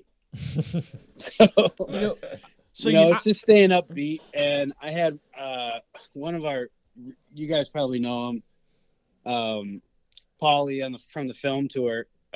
When we were doing our film tour video, we had some tough fishing for the first few days. We ended up having a 5-fish day the last day and kind of saving the whole deal. But we were having like 1 or 2 shots a day, and we weren't getting it done. For the first 3 or 4 days, I don't even remember how many it was, but the last day was killer. But he was just like, and every time it'd be like, all right, man, you missed that one, but let's, this is what we're going to do. This is what you got to do. We're going to go to the next spot. It's going to get it done. We're going to get it. Let's do it. And he was just laughing about, they're coming off their Alaska guide season, right? Which is a little bit easier fishing than pea guiding. And you don't say. They're laughing. It's like, dude, you guys have to be, Brian's there, Timmy was there, we got the whole crew. And all of us kind of have the same upbeat attitude in the fall when we're guiding together. Misses are going to happen. Fishless days are going to happen. Missed opportunities are all going to happen. And all of it just kind of becomes, you get a little bit jaded to it. And it's just like, all right, well, that one's over. Next one. Let's go. Let's get it done. And they were just laughing about how kind of positive we all were with the mantra. And it's just like, I don't know, with muskie fishing, there's really no other way to be. You just kind of have to, you're only as good as your next cast, so then make it good. So when you wake up every morning, you have the attitude you're going to bring that guy's personal best, or if, 50 for you guys in them areas, a 50-inch muskie into the boat, huh? Well, yeah, it just depends on the person. Sometimes it's like, yeah, there's no fucking way this is happening. Oh, jeez. Well, Hey, bud, you want to throw yeah, but I'm you just want to throw saying. Whopper Ploppers today? But your attitude is it's going to happen, right? I'm just kidding. It always seems like your attitude is it will happen. It can, man, and it really and it's every day is a new opportunity and a new day. And I was totally kidding around, but one of the biggest muskies that I ever guided to, I'm looking at a picture of it right now. It's hanging on the wall in my tying room here. Was a guy that caught a 48 3/4 incher on the fly that was just so massively late October fat. It was insane. And that was the first fish of any kind that guy had caught on a fly rod before. And he just comes out of the gate with a freaking beast. So you just never know, man. You never know. The guy that you're just teaching how to cast, and he could put it in front of a fish like that and the fish could eat. And then you could have a guy that's incredible, lacing it between trees and tucking it up underneath brush and doing all the crazy stuff that, you do with your buddies with your guide buddies when you're fishing and he's not getting hit. And it's just like that happens often than not. And Dahlberg in his wisdom has the ultimate explanation for that, and it really holds true more often than it doesn't, but it's the odds of you catching a big fish is directly proportionate to how much you deserve it, and it's not in the proportion that you may think. Is that why Larry always catches big ones? Larry catches big ones because he's Larry fucking Dahlberg. Yeah. Who? What? Absolutely. That guy. Jeez. Oh, what a legend. So you have your own tying room. Yeah, I do. I'm real lucky in that regard. It's my own creative space / bunkhouse for the wayward angler and customer when they're in town. Oh, awesome. How often do you get to go to Larry's? Pretty regularly, especially right now where he's helping me working on a bait right now that I'm trying to get going on. So I'm there a lot. So, dude, that's some place like that's like Mecca for us. Yeah, you know like what I mean? how do you are you just like when Larry and you go fishing? It's got to be like you guys are just it's just two buddies fishing. It's like me calling up Chad, like, hey, dickhead, you want to go fishing, right? Or is it just still like master mentor type of? How's that go? Jeez, you're so lucky. Yeah. Lucky you, man. He calls me dickhead pretty regularly. Okay, there you go. All right, there you go. Awesome, amazing. Yeah, no, I mean, super lucky to be able to be taught things by that guy, and we've been fishing together for quite a few years now, and it's just a lot of fun. We've been going on trips here, and every single time, it's just cool to watch him do his thing. This last trip we went to Virginia, we went and fished a bunch of water that we hadn't fished before. Went by ourselves. Blaine was busy guiding and doing other things for some of the days we were there. We were there for a week, so we went and did some other stuff, and it was just cool watching him picking apart stuff and just seeing how he does it. And it makes the way that I would approach things much better. I can, without a doubt, become a better fisherman and a better fishing guide because of a lot of his tutelage and stuff like that. And it's just cool, man. The guy has just seen a lot of scenarios and stuff like that. And more than anything, it's just time on the water and the amount of time that he's put in doing the type of fishing that I really hold in high regard. The warm water stuff, the smallmouth and specifically the muskie. He's been muskie fishing since he was a little kid when he had to row his dad around. Now he's 72. So it's a lot of years of long days casting at muskies, and just doing different things that you might not think to try to get to a different end. Maybe the thing that you're doing isn't the thing that you're trying to accomplish, but it's going to be, you're going to gather information from that to then apply to something else. And that's the kind of stuff that really is just crazy invaluable learning from a guy like that. And I'm really, really lucky for sure. So you've been fishing with him for long enough now. On this last trip to Virginia and the weather conditions being what they were, did you learn anything new from his approach to the muskies that you hadn't seen him pull out before? Yeah, absolutely. You know, and it goes back to December even up here because they changed the laws up in the Northwoods where we were allowed to muskie fish through December. So we were even doing it up here and learning because we'd never been allowed to do that before. I'd never been able to muskie fish in 33-degree water temperature. So it was pretty cool, you know, dodging icebergs and stuff and just for, you know, the guide thing, absolutely not. I mean, there's just no way that I could go and take somebody out and do that because you can only fish for a couple hours and it was real specific areas and, you know, you just couldn't make a whole day out of it. But as far as a learning thing, it was really cool. And just seeing how much more you had to slow down and really meticulously pick stuff apart and make sure you're getting stuff in front of them because in that type of water temperature, they're not going to move very far, you know, and you realize it really quickly when you're going to release that fish and you stick your hand in the water holding their tail and you're like, man, I don't want to be here long. You know, I mean, it's cold and, you know, it's just cool seeing how that stuff goes and flies work really good in that temperature because you can hover it and let it sit there. If you guys keep up on Blaine's ever-changing Game Changer platform, he's got that new hover changer that, you know, he's got that tying class going on real soon here. But that fly is super important in that type of situation because it is so neutrally buoyant that once you get it down to wherever you want it to with your line, it's going to stay in that zone.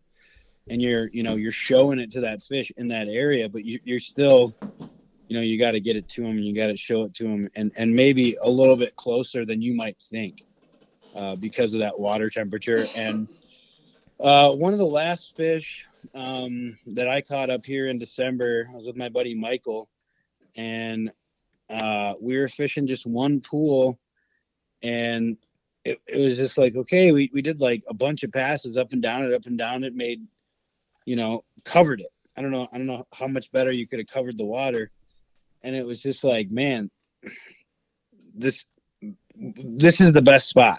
This is the best spot to be on this, in this chunk of water that we have access to today. This is the very best spot. And this is where we need to be. And sometimes you got to go with your fishbone on that, right? Whatever feeling you're getting, you're like, okay, this is where I need to be. And, you know, on one of the later passes in that afternoon, we got bit and he caught a really big muskie. And, you know, if we would have moved or something, you know, we wouldn't have caught that fish. And it's just because of that water temperature. And it was just, you know, maybe that cast was a foot left of all the other ones, right? And it just went right past her face in just the most perfect spot. And she smashed it. And, you know, that's just something that you have to be aware of in that type of water because it's not as aggressive as you might think from fishing the fish the rest of the season. With the water temperature, you guys are dropping down size of flies. You're probably not throwing 14-inch flies. You're probably throwing 8-inch flies or so. Well, that just is a myth. That's just a myth. We shouldn't do that. School of thought thing, you know. Blaine's big on that. Actually, he's downsizing a little bit. Another school of thought is, you know, give him one big giant meal and make it worth it for him to move. I think that scenario, 33-degree water temperatures, throwing the biggest stuff you have, may not behoove you. You know, maybe throwing something that's a little bit easier for him to grab, maybe. Really, I don't know. You know, it's hard to be so confident in that type of a statement when my experience with it is somewhat limited.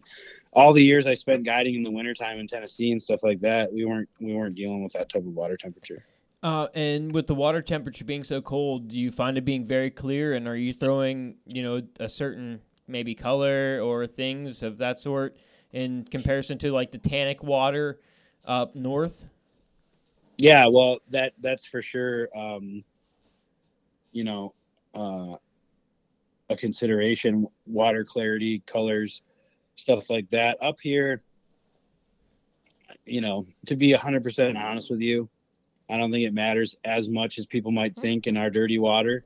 And then I think in that super gin clear water, it might matter a little bit more. You might not see fish reacting as well to other colors as well as they would react to something maybe more natural or I've seen bright ass hurt your eyes chartreuse really light them up in clear water on a sunny day. So it's just kind of what you're confident in. And I always go back to that when people get in my boat and they want to know what color or they're hitting me up before their trip and they want to know what color flies to tie.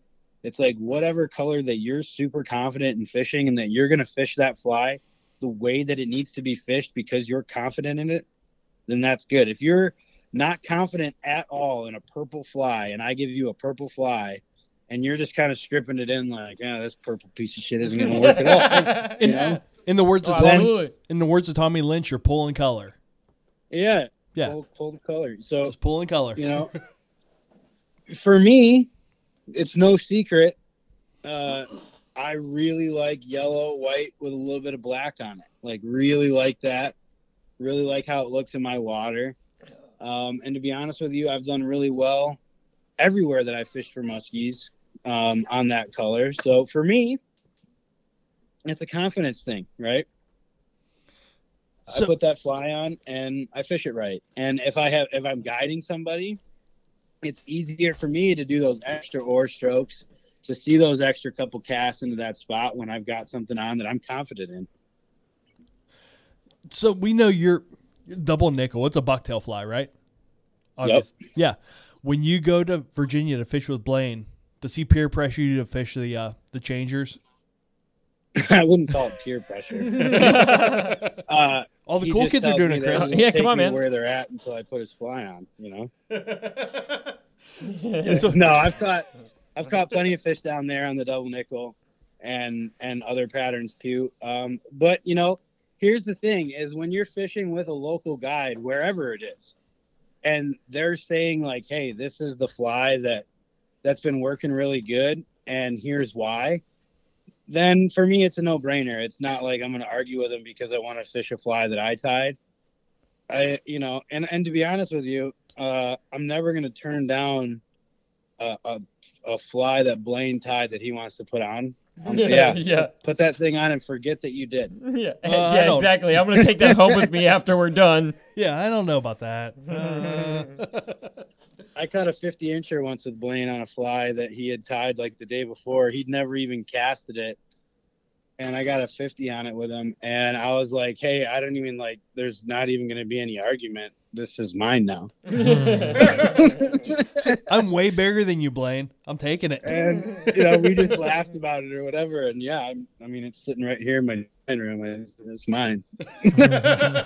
So what, I don't want to, we're not all measuring inches here, but what is your personal best being a muskie guide on the fly? My biggest one that I've personally caught on the fly is right at 50 inches, and that was with Blaine. Okay. That fish? The biggest one that I've guided to on the fly is 52 inches. And the biggest one that I've ever caught personally is 53 and a half inches. And I caught that on conventional tackle on Lake St. Clair, fishing with my buddy Josh from back home. There you go, man. Speaking of that brings me to something real quick. Being a muskie guide, that's your job. That's how you pay your bills. How often do you get out with your friends and just do like a buddy's day? Man, during like peak season, not at all, but during the year, Larry and I fish together quite a bit. I'll drive up and we'll go stay at his cabin for a couple days or go do stuff like that. And I'll get some good days in the water. But I really treasure and look forward to seeing and fishing with guys that I don't get to do that with as much. last year I got to spend a couple days smallmouth fishing with Schulte. I really enjoyed that. This winter here, I think it was in December, I got to spend a day in the boat with Eric Growski, one of my really good buddies, and I used to fish with him a lot when I worked for Schulte. We would fish together almost every Wednesday. And Great guy. So we've spent, I don't even know how many days in the boat together, and we hadn't done that in years. And we went out and had an absolutely fantastic day. Eric's so dialed in on what he's doing. We caught 10 muskies. We caught 9 of them on flies. What? Holy shit. And he caught one of them Dude on a has swim it. bait. So that was ridiculous.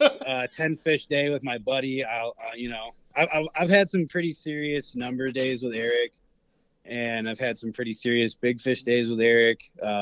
We've had some pretty fun Canadian trips together with him and his brother Matt. And Eric and his other brother Mark have come up here, and we've gone, fishing up in my neighborhood, and love those guys so much. And don't get to see them. So that was really, really special to me this year. And of course, when you put up a double-digit muskie day, it's just what else can you say about it? We had a good day. It was fun. No, man, there's nothing better than that. So that was cool. And then 2 trips to Virginia this year.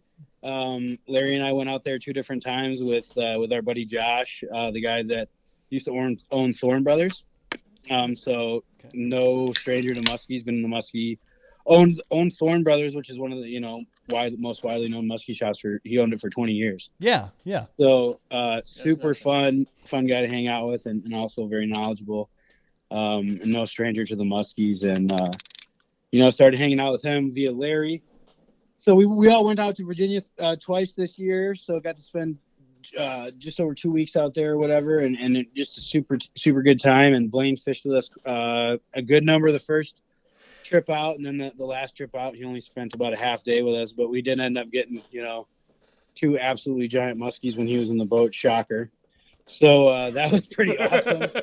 And then I know long and the short of it is I do all right, man. I get around and get to see my buddies, and a lot of my customers too are really good friends of mine. I've been doing this for 10 years now, so some of these guys have been with me the whole time, and I really look forward to seeing them. And more than anything, like seeing them progress. Some of my guys that I taught how to muskie fish, they caught their first muskies ever with me, and then we go out and it's just like fishing with a buddy now, where I don't have to be on them the whole time. It's just they know the drill.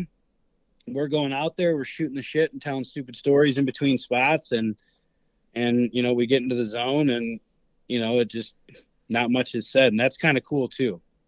Yeah, that's actually really cool.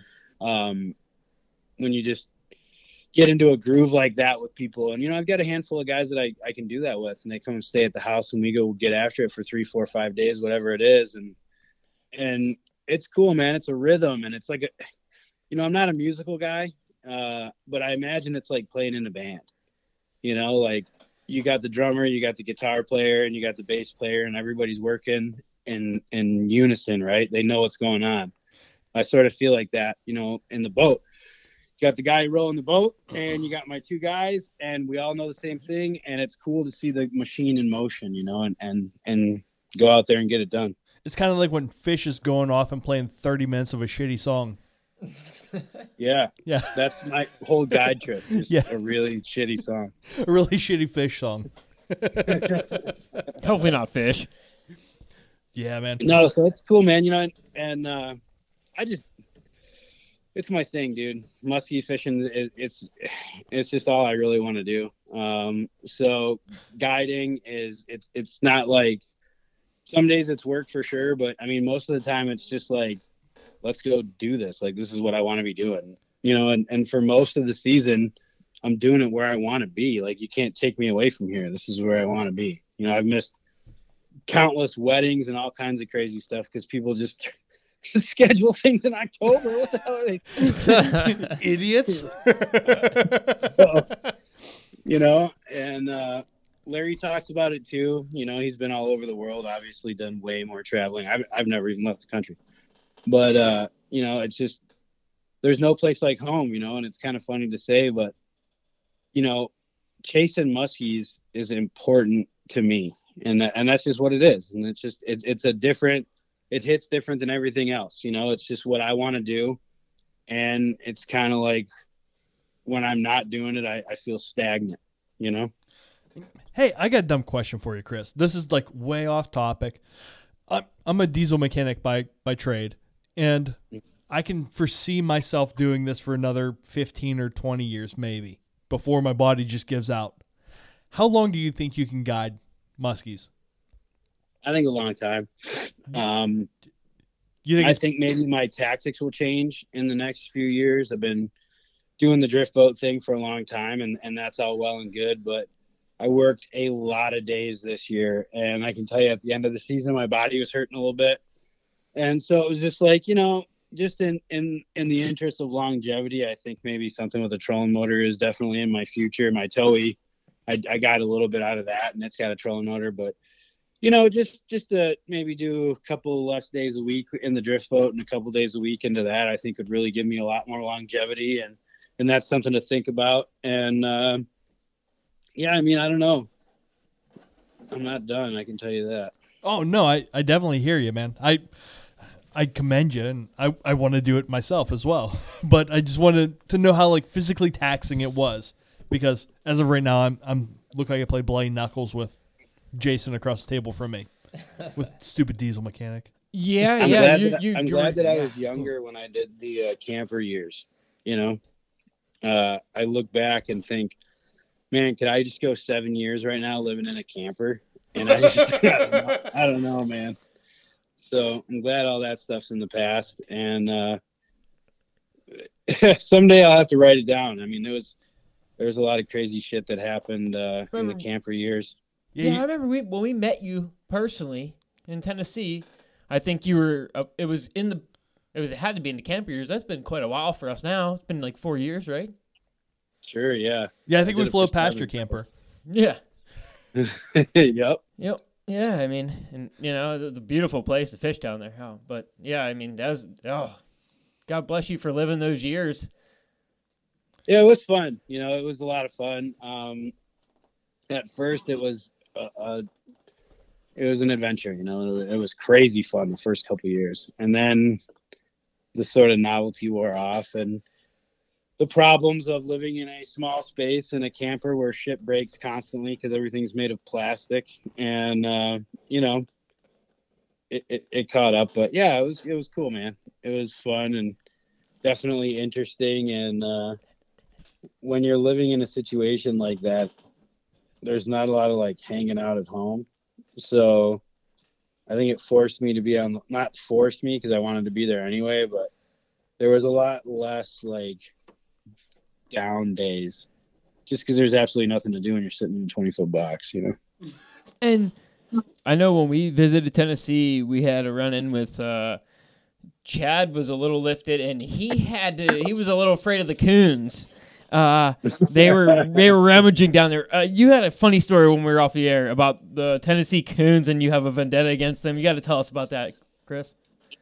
Yeah, so a couple years ago, I make my pilgrimage down, and for some reason it took me a lot longer to get down there than it normally would. If it was inclement weather or further north or what it was. But anyway, I get down to the campground where I had been storing my camper. Super nice older Tennessee gentleman was just super awesome and stored my camper for me literally on site. I didn't even have to move it when I was done.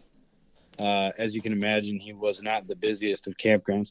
But so he's keeping a really good eye on it. It's dark, like dark, middle of the Tennessee woods, dark. Oh yeah. And I'm like, all right, well, I'm gonna go to sleep. I'm exhausted. I've been driving for like 15 hours, like ready to just pass out and deal with the day in a few hours, And I go into my camper, and the very first thing that I noticed was the awful smell that had just mollywopped me in the face as soon as I walked through the front door. And I was just like, my God, what is going on in here? What died? Where is it? And what's eating it? Because there was just like a shit smell. mixed with like a rotting smell, mixed with like a piss smell. It smelled a lot like my buddy's dorm room. Go visit him in college. Minus the semen in the socks. Yeah.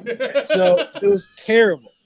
So, you know, and it's midnight. And I mean, I'm 40 minutes away from Walmart, you know, and I got a boat with me and a completely full, couldn't fit another thing in there if I wanted to, truck, because I'm moving everything that I own from one camper to another for, you know, half the year, essentially. Wait. So I quickly unload everything and just leave it like in the driveway of my little stall area. Drive to Walmart, buy like multiple hundreds of dollars worth of cleaning supplies and a carpet cleaner and a 22 pistol. I had the pistol, and and then I like realized that I already had a vacuum that I bought last year, but I did not remember. So I had 2 vacuums, and if anybody's ever spent time living in a camper, space is precious, and there's certainly not room for 2 vacuums. So did you Craigslist the first vacuum?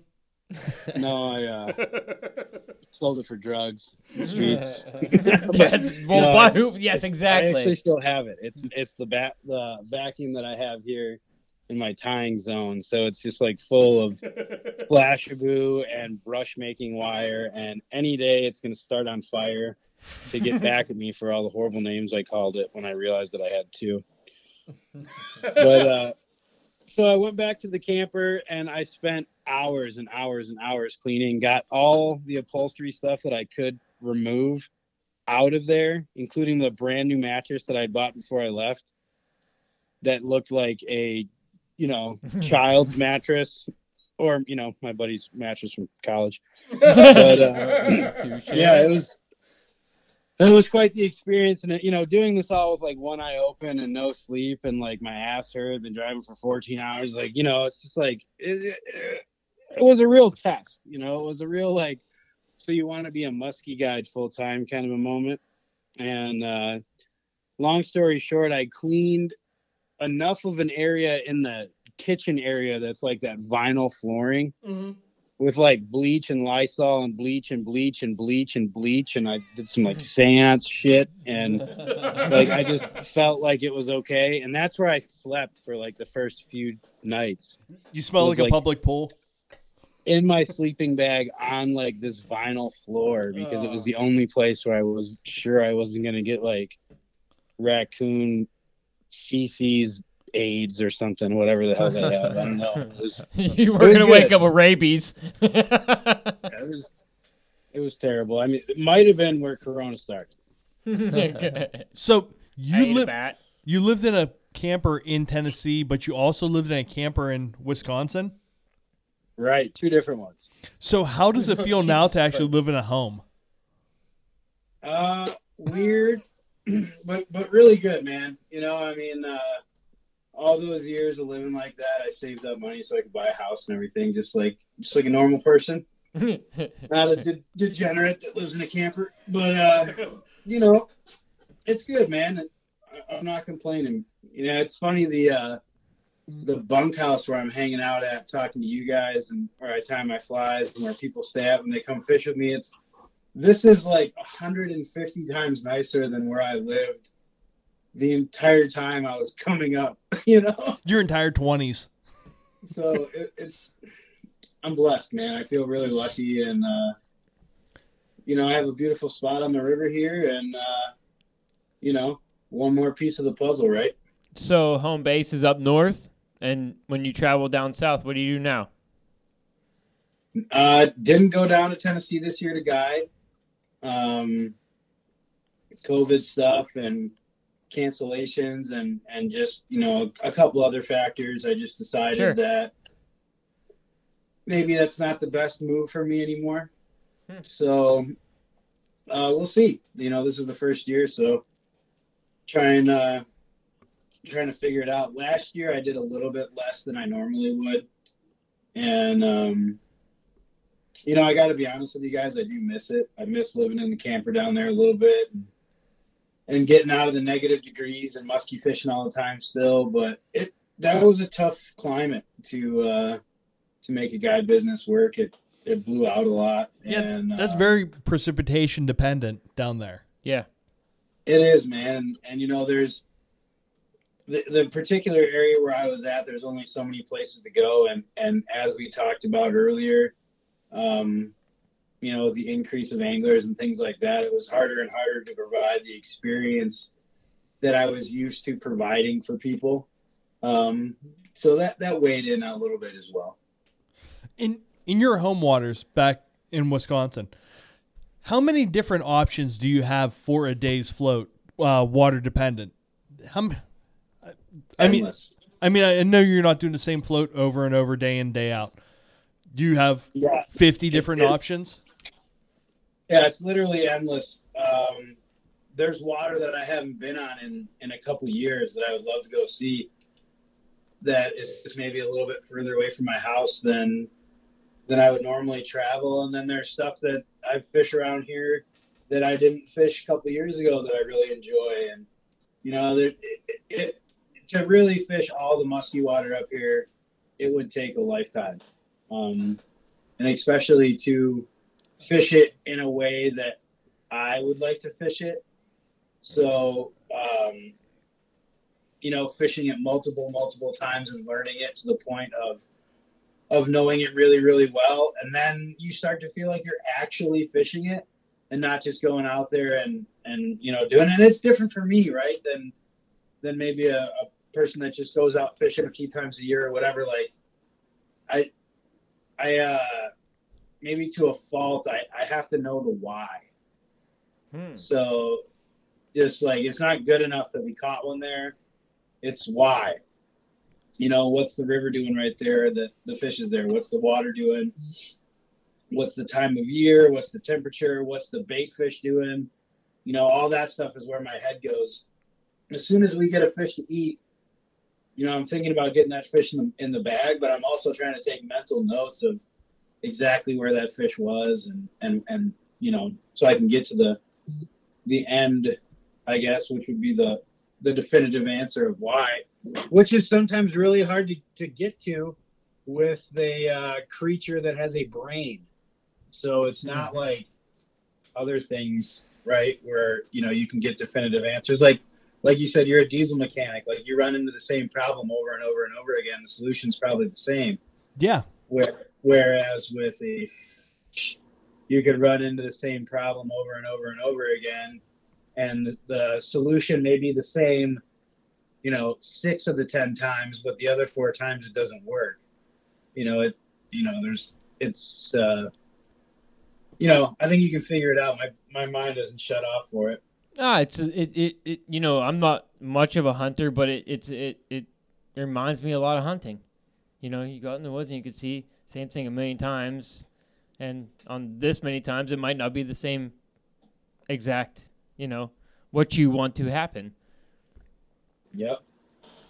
So, Chris, when you go out and do a new float, like or refresh a float from many years gone by, do you have a certain group of guys that you call and say, "Hey, let's go try a new float today. Let's just go explore"? Yeah, I mean, ideally you go do it with your buddies. Larry, he calls Larry. God damn it, Chad. He's like, "Hey, Larry, let's go hang out and fish." Yeah, we've been over. Sorry. What's really funny about that is Larry and I did a float last year that he hadn't done in like forever. I couldn't even tell you how many years. I had never done it before. And I think we had already caught 2 muskies. That's it? He caught 2, and we're coming into this spot, and he goes, my dad used to catch a muskie right there.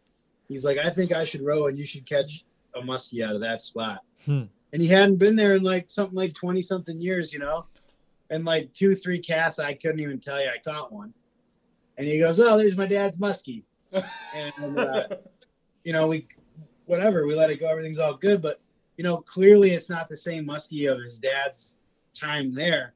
But it just shows you that a good spot is a good spot is a good spot.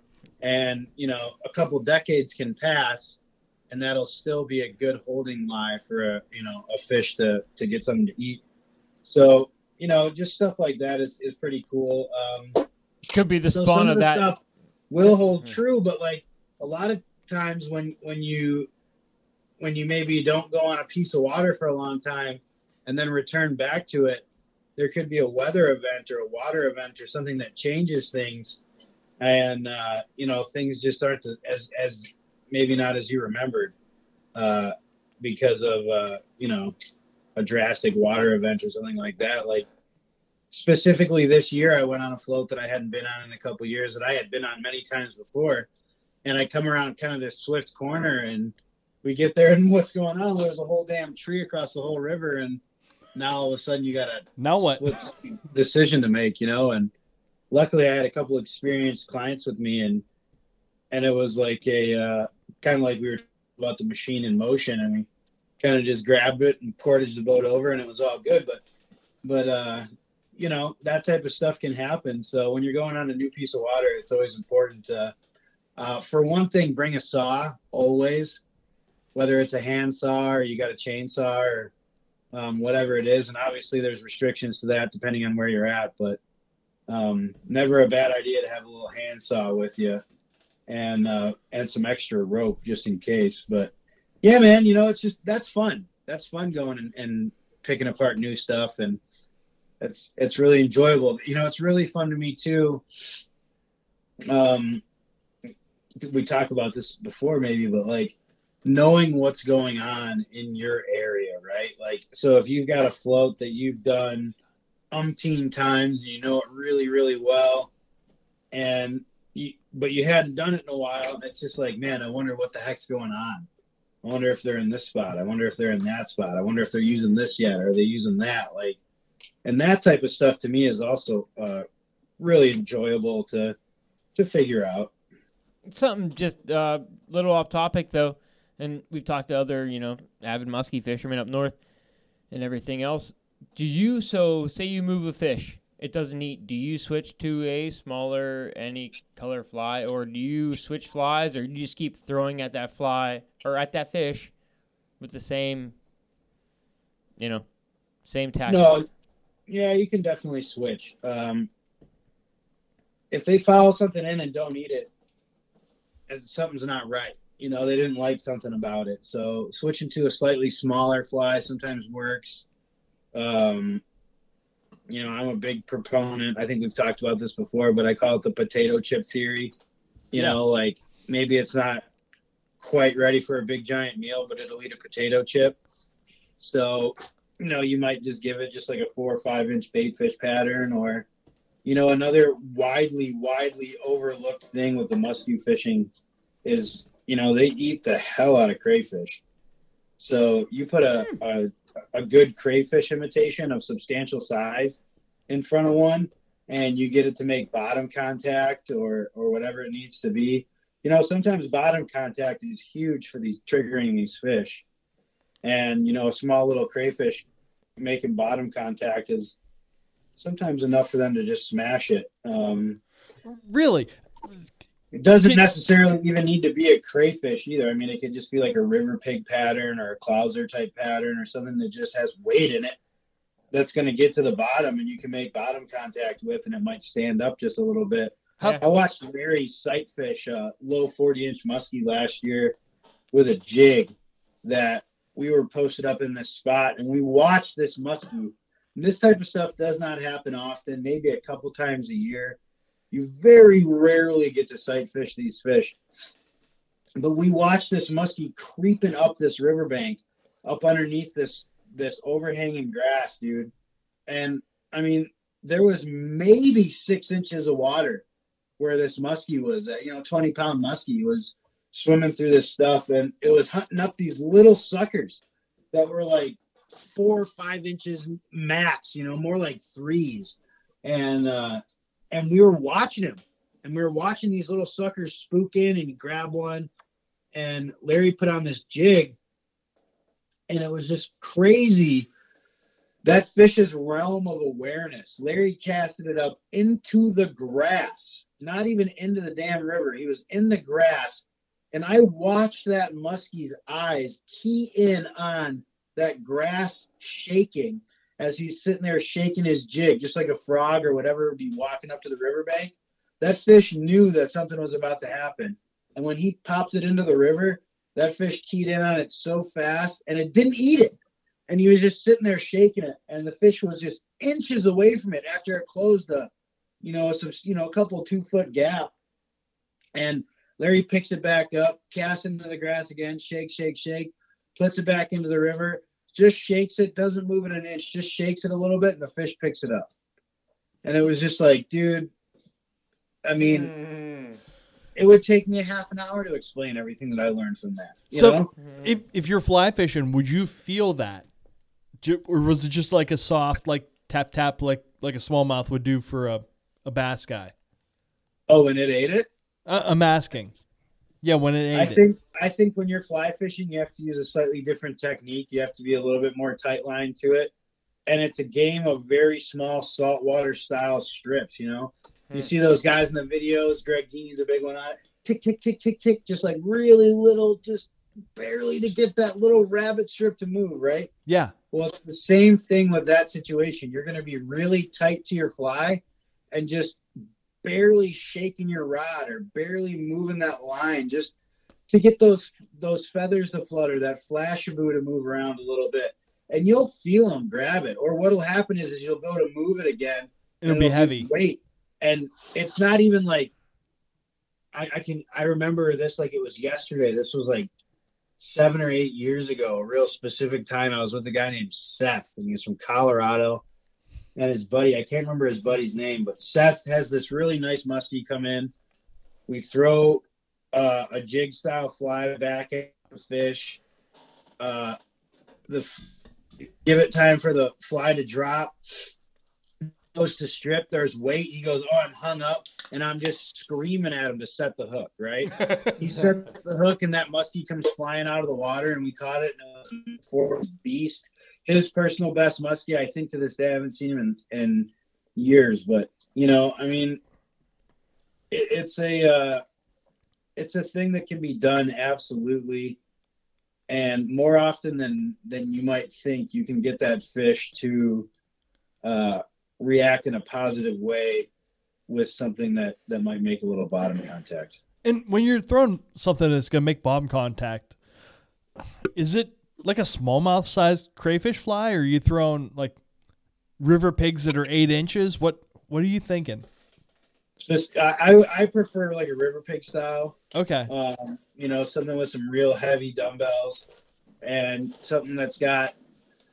See, the cool thing about the river pig is it's got like a lot of body, but the feathers, if it's tied the traditional way or whatever you want to call it, I mean, that fly has not been around for that long, but the feathers are kind of short, you know, so they kind of do stand up a bit.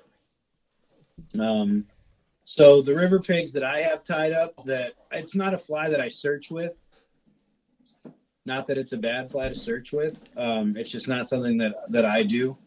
I specifically have, you know, 3 or 4 of those in my box that are for this scenario that we're talking about. Yeah. Man. And, you know, you just want to tie them at different fall rates. You want to tie them with different bulk to the body. And you want to tie them, you know, and when I say different fall rates, that's controlled by how thick you tie the body and obviously how big of a lead eye that you put on the hook. And, you know, I would suggest having a little quiver of those, you know, with various different sink rates and various different things, because you never know where you're going to, you know, you might move a fish out of 4 feet of water that you need to go back and try that technique, or you might move that fish out of 18 inches of water and you still want something that's maybe going to make some bottom contact, but you don't want it to sink like a bullet. Yeah. I always find it's, you know, like you were saying, very water relevant, you know, how high the water is, how low the water is, what water, you know, temps, all this kind of stuff. But hell yeah. Absolutely, man.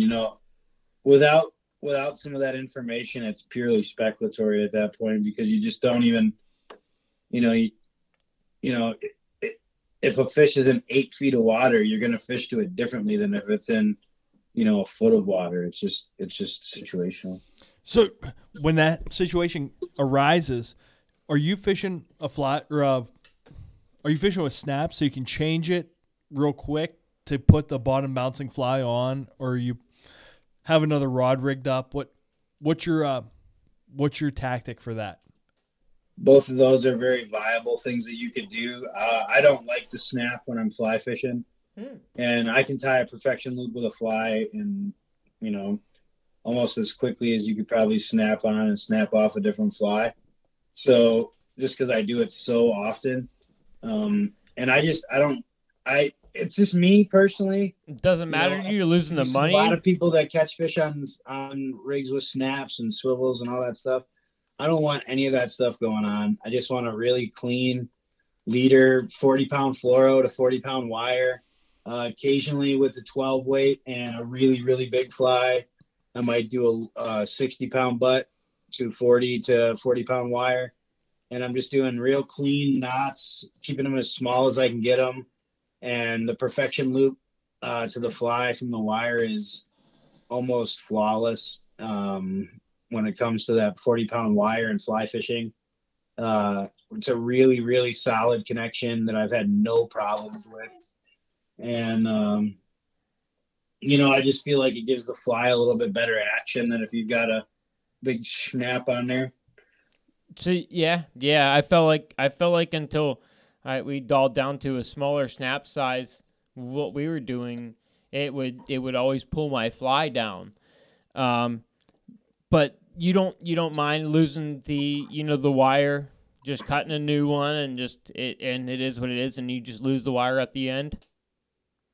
Yep, just part of the game. Yeah. Okay. Yeah. Very, very small, insignificant. Yep. Price thing. You know what I mean? Yeah. Like when you add up everything else, it's not even worth stressing about losing a little bit of wire just because. If you're a really diehard muskie guy, that personal best muskie is worth a whole goddamn spool of wire. Absolutely. Oh, yes, absolutely. Yep. So, hey, Chris, we've had you on the phone for like an hour and 40 minutes.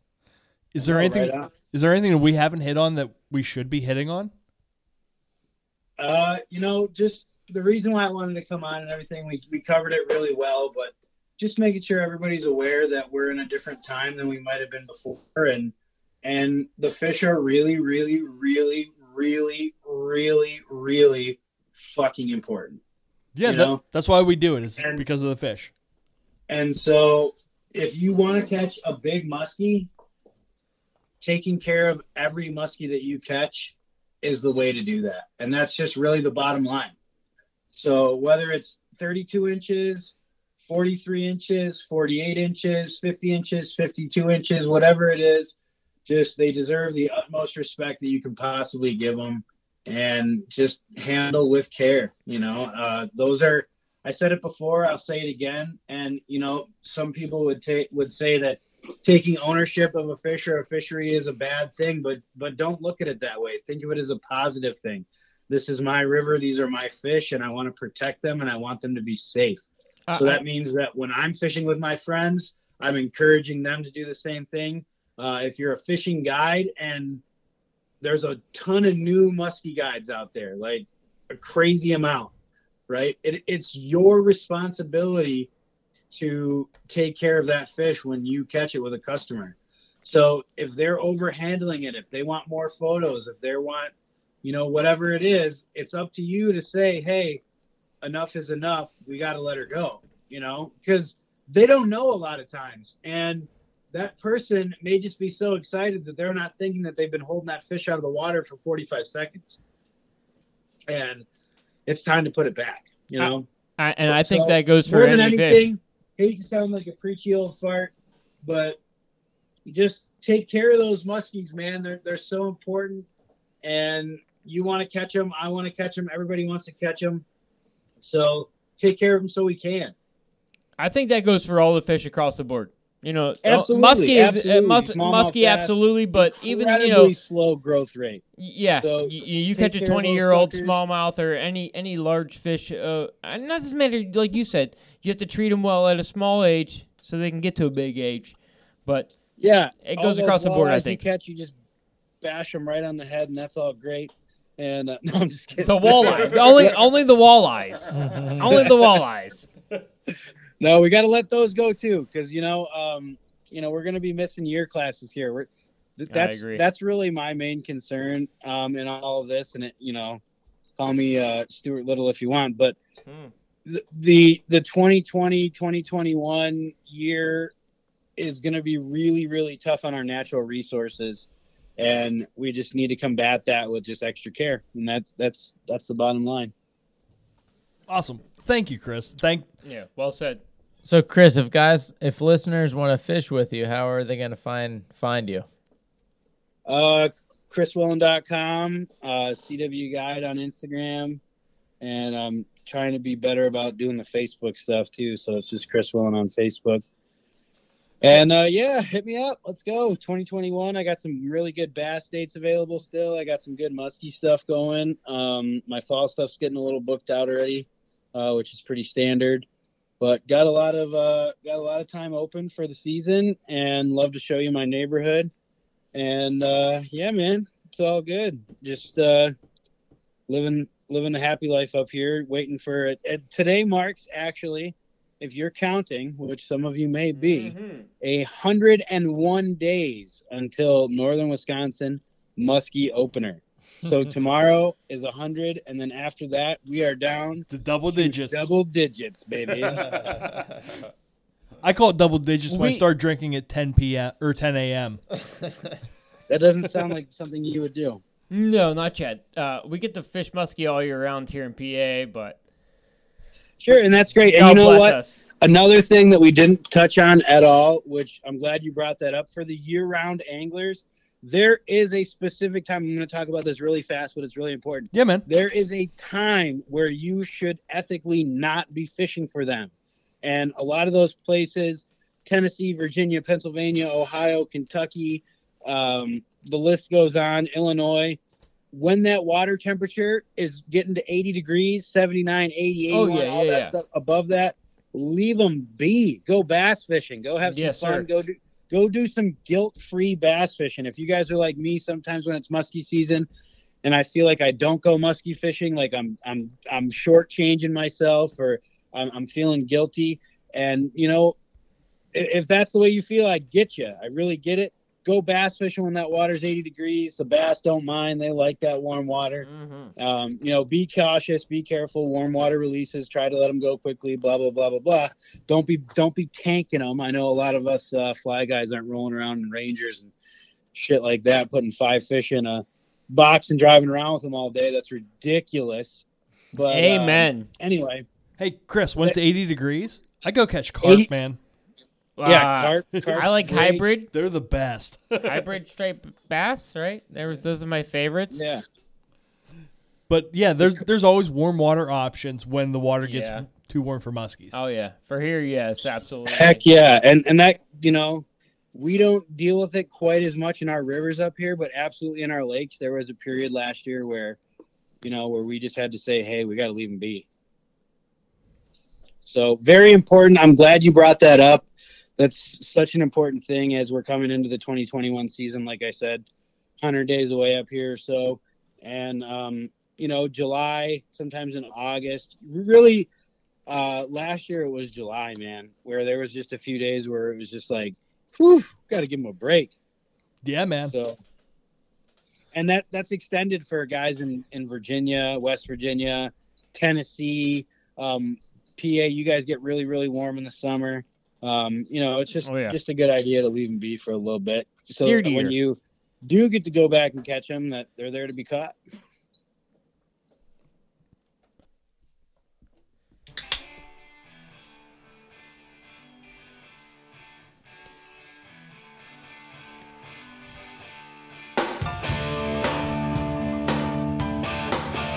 Black Crows.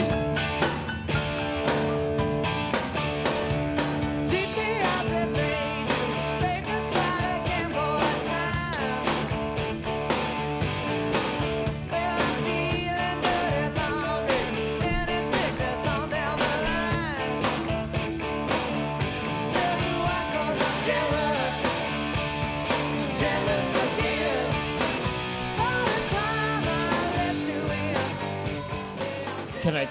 God damn, I love talking to Chris.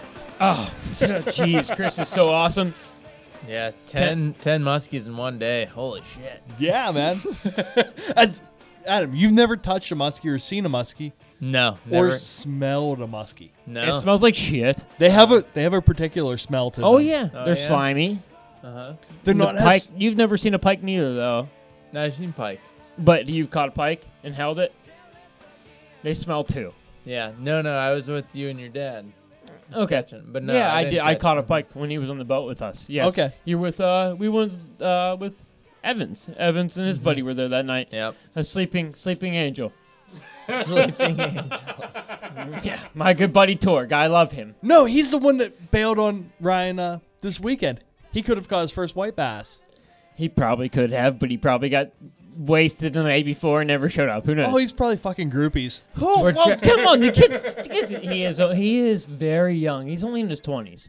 So in Yeah. my 20s, you that the couldn't have kid? counted for me either. That might have been who fished with us that same day too, because he was Yeah, he sleeping was angel. like super hungover and maybe Yeah, slept like exactly. 1 Yes. hour. Yeah. because he went out and partied all night, Yeah. Right. and then still came down with Evans because Evans is a dedicated fisherman. Yeah. That guy's. I mean, he's dedicated.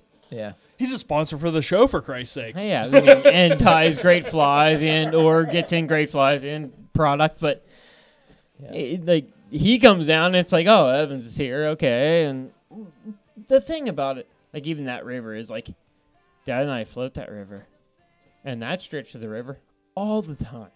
So Right. every spot's like, we're gonna do what we're gonna do. We know what's going on here. Yeah, like You have the lay of the land. and even their boat was in front of ours at that time and rode past where I even caught that pike. Yeah. I thought your dad caught it. No, I did. It was Oh. a 25. It ate through the half. Yeah, It yeah. ate through Your my dad, net. Your dad caught the big walleye. Yeah. Yeah, he caught that big walleye that day. Yeah, you caught. And the you pike. know, like on our, and that's on a smallmouth float. You know, I was fishing. We were both fishing for smallmouth at the time, Yeah. which I love that. I love that for our local water. Our local water. If you start fishing the right flies at the right times, and if our water opens up and I can see it running, we could probably put the boat on it. In the next few weeks, we should be fishing for pike. Mm-hmm. Absolutely. Absolutely. What do you think? I'm going to. Yeah. I was going to take my boat on If Friday. nobody wants to go with me, they don't have to. But I'm going to go in the freezing cold for pike because the big females move before the fucking ice or like the ice off. I was going to take my boat out on Friday to do a new stretch of water, but my fucking wife hit a fucking parked car in TJ Maxx fucking parking lot, and their car's at the shop. So I have to take her to work. And I had to take a vacation day because it's my last day. It's a goddamn train wreck. But yes, I was going to go on Friday to go throw flies for pike. Yeah, that we should be throwing flies for pike right now. If you're gonna do something in the area, like the ice off is time, and even before the ice off, you can get them in February. That's when the big girls move to the areas they're going to be in when they're gonna spawn. So you get them on the pre-spawn, and that's what we should be moving on. And I will here in the next couple of weeks. I gotta blow my raft up. I've got so many projects going on right now at the house. Trying to get everything, and I'm trying to buy my time while it's so freezing ass cold. I'm just buying my time. I'm not fishing right now. I'm buying weekends with my daughter. I'm buying weekends with my wife. I'm buying time at home. Is that why you didn't come over on Saturday? And I'm buying every ounce of time I can buy right now because I know when fishing season happens, like, it's about to happen. I'm gonna go put a floor in at my great uncle's house, the one that we hunted with, and you know, Uncle just Keith. for it's Uncle Keith. Dad feels like he's got to take care of him. It's his last uncle, and it's my last great uncle. So he was good to my dad, and if he was good to my dad, he was good to me. So I got to be good to him too as well. So you pay it forward to the older people in your family. Speaking of floors that you've put in, you just put a floor in the bathroom upstairs? Yeah. I pissed on it. Oh, cool! All right, great, Ted. I didn't put any. Hold on, I did not put any of the floor in around the toilet. I put in the main part of the floor, and then the other kid who works with us, the younger kid. We'll get Tim. to the story here in a minute. Tim, yeah, who works with us? Yeah, so he put the rest of that flooring around the toilet. I didn't put any of that in. Chad, backtracking a little bit. What lake did you ice fish on this past week? Pymatuning. Okay. Yeah, that's all the further detail you're getting. All right. But yeah, that's the Deal. lake we were on. What'd you keep? Did you get some walleye? We got Jay's one. got one walleye. We got one walleye and 4 white It was bass. 24 3/4 inches. It was fucking giant. We talked 24. about it. Yeah, it was huge. It was a It was big giant. fucking walleye. Yeah. We got 4 white bass and 3 perch. Mm-hmm. Yeah, we had 6 perch fillets. That's And fun. those white bass were enough to feed 8 of us at podcast night. Yeah. And I had you know what? leftovers the next day. And you know what? They were great. Yeah, sure. Like, it wasn't bad. Like, as a person who worked even just at Red Lobster, but we had You had consistently fresh fish that was every 2 days. Never frozen. The best we ever had was the, what did Cobia? you? Yeah, cobia. But everything was always good. Like, dude, if you fry anything yeah, did you and fish put fry it in at all? grease, Did you fish fry? Yeah, Yeah. we did fish fry 2 days in a row, actually. We did. I mean, if you fry fish, like It if you sounds put so it, good. it's great. And Yeah. that white bass was amazing. I'm not going to throw a white bass back. Hell no. Chris Willen, sorry, bro. I know there's more people out fishing. I'm keeping some fucking white bass. That's the thing though. Nobody keeps white bass.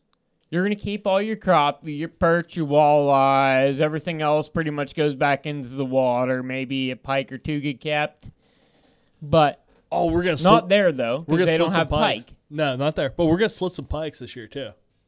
Yeah, and it's From where? fine. Not the Shenango. Wherever we catch them. Wherever we catch them. Yeah. All right. Not out of the Shenango River. No. We I don't don't keep. mind. I don't mind We keeping one or don't keep two. shit out of the Shenango River. Yeah, you can keep one, I guess. 1 or 2 for a year. Isn't gonna hurt someone. No, I don't. No, not if we all split the fish. But I don't agree with keeping him out of there. No, I wouldn't. I'm just personally, Chad. I'm not. I don't. I Wait, just you don't agree with keeping fish from there, but you want? Okay.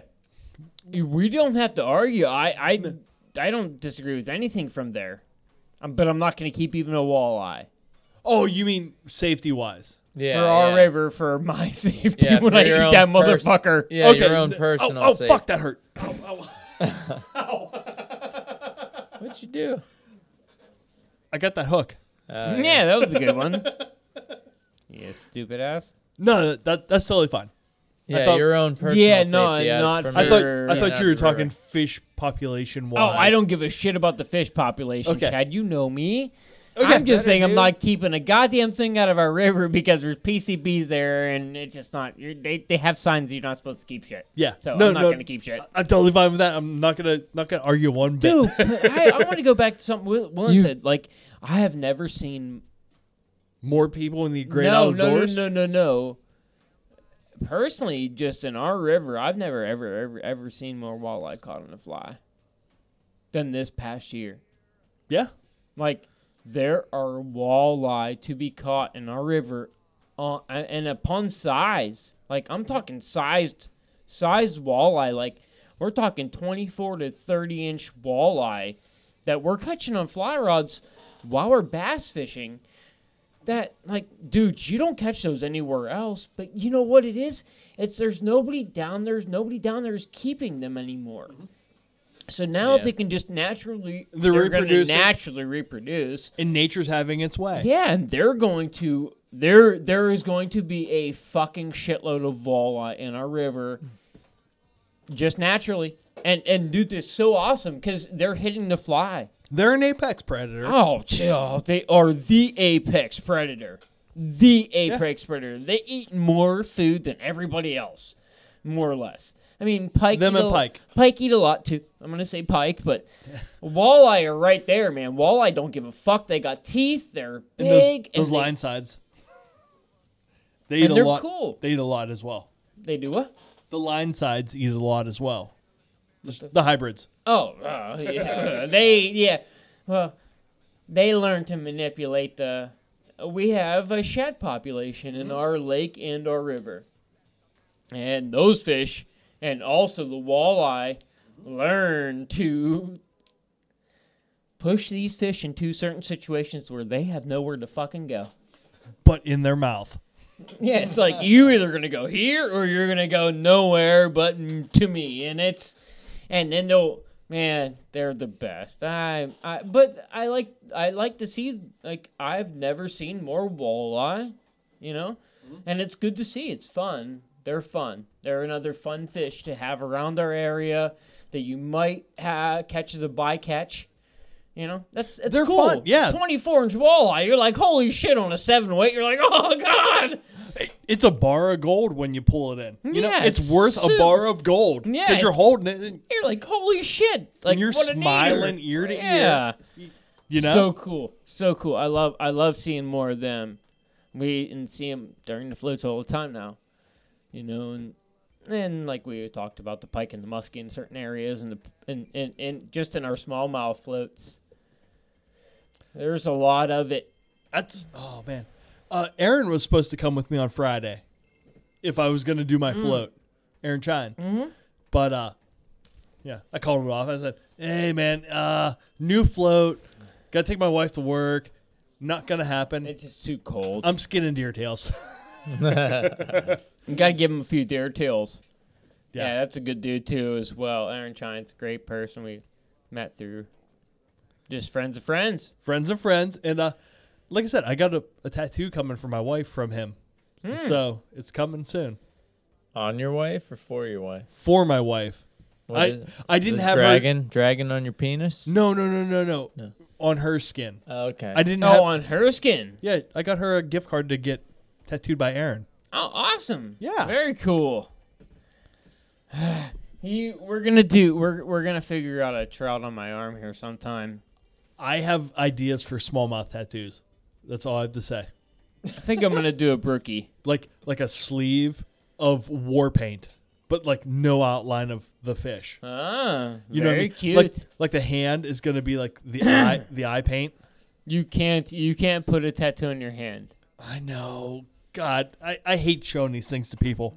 No, I just mean because, like, you might have to be like, I'm never gonna get a real job. Really? No. Come on. I guess I should do it too, but I always feel like there's no reason to have a tattoo past my wrist or above my neck. No, nothing above my neck. But sucker on your neck. Sucker fish on your neck. There you go, Chad. That sounds good for you. But for what I do for a living, Stop Jay, being Jace. Talking to the microphone.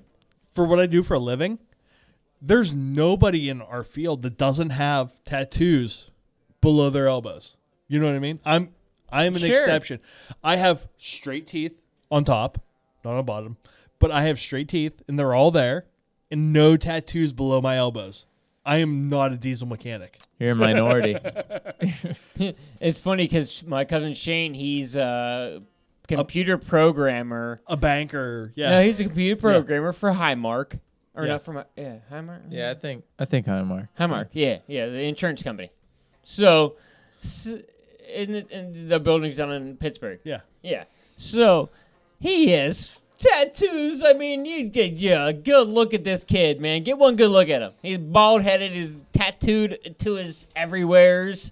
And, I mean, but look at the two total differences. Is you're a diesel mechanic. I'm a construction worker. I can do whatever the guy wants. Exactly. We're not expected to put suits on. No, I'm expected to look like a crackhead. Yeah. For God's sakes. I mean, and the job I do, I'm not, but you know what I mean? Yeah, I know exactly what you mean. And like I said, I'm growing a beard and like long hair right now. And you look horrible. I do. I look like a fucking idiot. You look like a fat beard. You look like Santa on vacation minus like 6 gray hairs.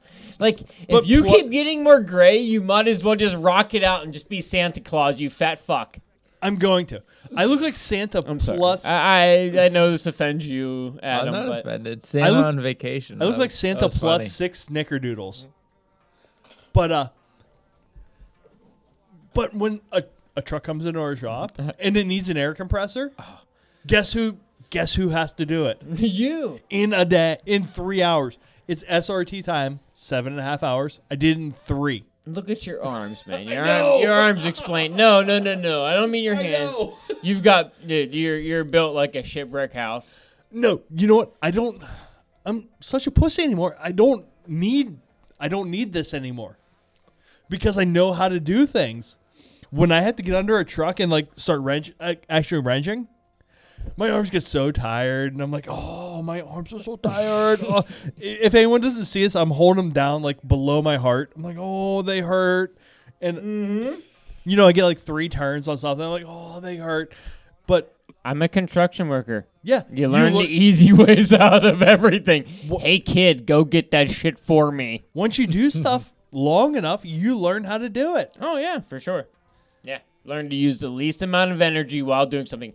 I was able to put up 6-foot fucking pieces of drywall, literally 6-foot pieces on a ceiling it was in a basement, so it was in my arm's reach, but I put them up by myself, Chad. That's more than I could have ever done. A whole 6-foot piece of drywall. Did you have a dead man? And you screwed it. Screwed it by yourself. myself. Yeah. Did you have a dead man? Who's a dead man? Make the drywall lift. No, a 2x4 with a T on the end of it. No, I had my a hands. dead man. No, my hand. No, my hands picked up a 6-foot piece of drywall, put them. It was, like I said, we built our header down, so it was a little lower. It was in a basement, but we had to build it around all the ductwork. So, but I was able to pick up a 6-foot piece of drywall, put it onto the ceiling by myself, move it in with this hand, the left hand, grab my drywall gun, zip down my fucking 2-foot on center. On your nailer. Yeah. And then just move on.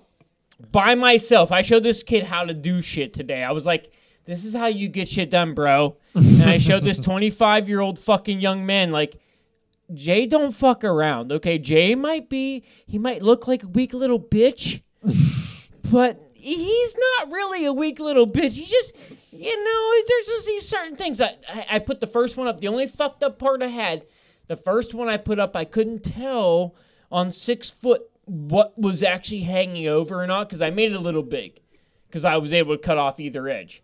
You know what I mean? Mm-hmm. So I fucking stuck the thing up. I'm like, it looks pretty good. I throw fucking 3 screws in it. I move down the other. Well, 7 screws will hold it up till I get Dude, to it was looking at like it was like a 16th off. So. But you're hanging drywall, so fuck it. Well, no, the other piece of drywall is gonna hang down. We're gonna throw a corner on it. Yep. Yeah, and then patch it all in anyway. But the kid just, I don't like kids nowadays. They don't have. So speaking of kids nowadays, they don't have the work ethic or the. I swear I like this kid. He's a good dude. He's my boy. They can't figure things out. He's a fucking engineer. He has an engineering degree. I work with a kid. I know. I see him shoot archery league every Tuesday night. Exactly. He's a retarded redneck, but the kid has an engineering degree, and I'm like, I don't have an engineering degree, but I've done this for a long time, so I know what I'm talking about. So this is the way this shit works. Kids, oh God, he's so smart, but he can't fucking put up drywall for shit. You don't cut drywall perfect. No. Especially on the fucking ceiling, because you got a ½ inch to fucking cover you on the other end. For God's sakes, I hate to talk fucking construction on the podcast, but... What is this, Jay on the house? Yeah, Lord fucking Christ. Lord Christ. You got a fucking corner, you got a ½ inch here, you fucking jackass. Cut the shit right. Yeah, all right, I'm done. Young kid, but he's a cool dude. We're gonna shoot archery with him. He's you'll like him. What's his name? So he's gonna be. Wait, no, Jay. Before you say names, did you think better of telling a story? What story? Some edibles. Oh, that story. Yeah. So Tim's funny. Tim's a funny kid. Oh yeah. Oh, I don't know how to tell this story any better, but I work with some guys. All the guys I work with are really fucking cool. Coolest dude I work with. He brings something to eat for the rest of us. And I'm an experienced person. I've been around the block. You know what I mean? So you hand me something, and I'm like, oh, down the hatch. Okay, so before I even get back to the fucking shop, everybody else's are down the fucking hatch. Yeah. So there's one left for me, and I'm like, all right, down the hatch. Okay. I look over at this kid like, oh, jeez, it set in for him so fast. Like, for me, I no, and I give, no, the guy who made those things, I give him kudos. Because I've made tons of those edible things, and phew, God bless me, because I've knocked out whole parties of people. I will. If we want to get into some stories, I'll get into some stories about me knocking out fucking. That's how you met your wife. Wisconsin, no, yeah, my wife, yes, exactly. The reason she fell for me is fucking. She didn't fall for you. She was drugged by you. Yeah, I told her to. You're like fucking Bill Cosby. She literally fell. I told her to eat one of those, not the half a tray. So anyway, those things, your wife knows. Your wife knows to not do those things. Those things are not, it's not fun for me. Like, I'm a man of, I will do this or that or have my fun times. You're a man of many puffs. Yes, yes, sir. But to eat something's a little bit weird. And this kid, I mean, I watch his eyes go from like he's like big-eyed and he's that, you know. He has very good posture. Yeah, and he's eager. He's an eager beaver, you know. He's just that guy, you know. He's bushy-eyed or whatever, big-eyed and bushy-tailed, you know. Bright-eyed and bushy-tailed. Bright-eyed, yeah, exactly. There you go. See, this is why we have Adam here. He's smart, not me. I watched this kid go from that to fucking just disgruntled. And not disgruntled. I don't know. I don't even want to make him. He's like, he starts talking in accents. And I'm like, why are you talking in an accent, bruh? Like, and I'm fucked up too, but like we're just chilling. I drank like 3 beers. I'm like, I don't need any more beers. Was he talking like Conor McGregor? Yeah, it was weird, dude. It was like British accents and shit. He's like, dude, and like I'm like, what the fuck are you doing? And he's like looking at me. I'm like, it's like 6 o'clock, you know. And we got off at 4 o'clock. And I'm sitting there. I'm like, dude, we gotta go home. I gotta go home. Like I'm going. I got a family and shit. like my wife's in my house. She's cooking dinner and like shit. Like I gotta go home. If I don't go home, I have to call my wife and tell her I'm not coming home for a second because this fucking retard ate a brownie and is fucking freaking out over here in the corner. Like something has to fucking happen. Did you say my daughter's at my mom's house and my wife's in negligee? I have to go. That should have been what I said because that was what was gonna happen. You know. But I had but the problem was I had also ingested something myself. So at this point I'm like, you know, I'm like, oh, well, you know, hey dude, you can't fucking drive, but this should be okay. That's probably how I said it to him. That's how you sounded like this in your mind. Yeah, this is. I'm like, I gotta get the fuck out of here is what I was thinking. So, then 7:30 rolls around. I'm like, dude, I seriously like, I gotta get the fuck out of here. So I like, you know, I'm like, all right, I gotta go. I don't care if you can drive or not. Sleep in your truck, dude. There's a futon in the shop in the front. Like, go sleep on the futon. I locked the doors up like I fucking was leaving, and I fucking hauled out of that bitch, and like Dan fucking left him in my lap. That fucking son of a bitch. Dan fucking made all these things. Oh, are we still recording this shit? Yeah, it's on. Oh, that's awesome. So, yeah, that was a good time. That kid was fucked, dude. He said he woke up at 10 o'clock the next day. And was still, like, he's like, oh, man. He went home, his girlfriend. What was this, Friday after work? Yeah, he called me at like 9 o'clock and said he finally made it home.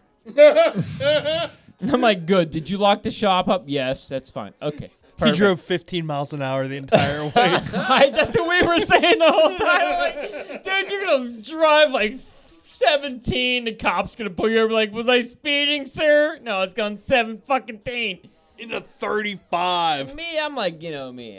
I'm again. I know me. When I drink and I get behind the wheel, I go fast. I went normal. I only had 3 beers that night, and I'm like, I gotta watch fucking God old Tinkerbell over here. Fucking can't handle himself.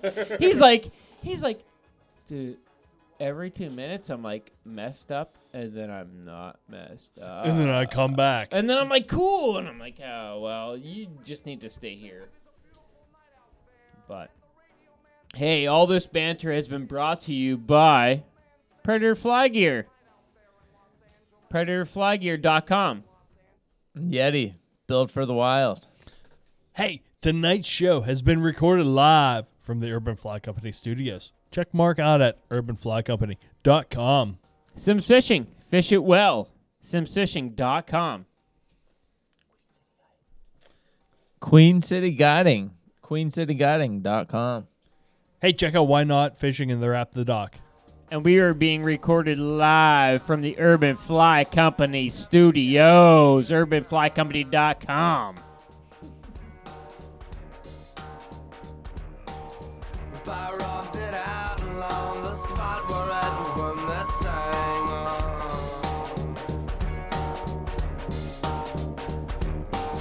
She's widely known, the only mackerel that pays her taxes. I got to box her for the money, set her money low.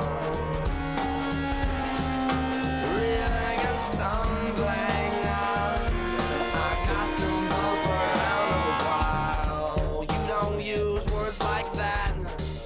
St. Louis is listening.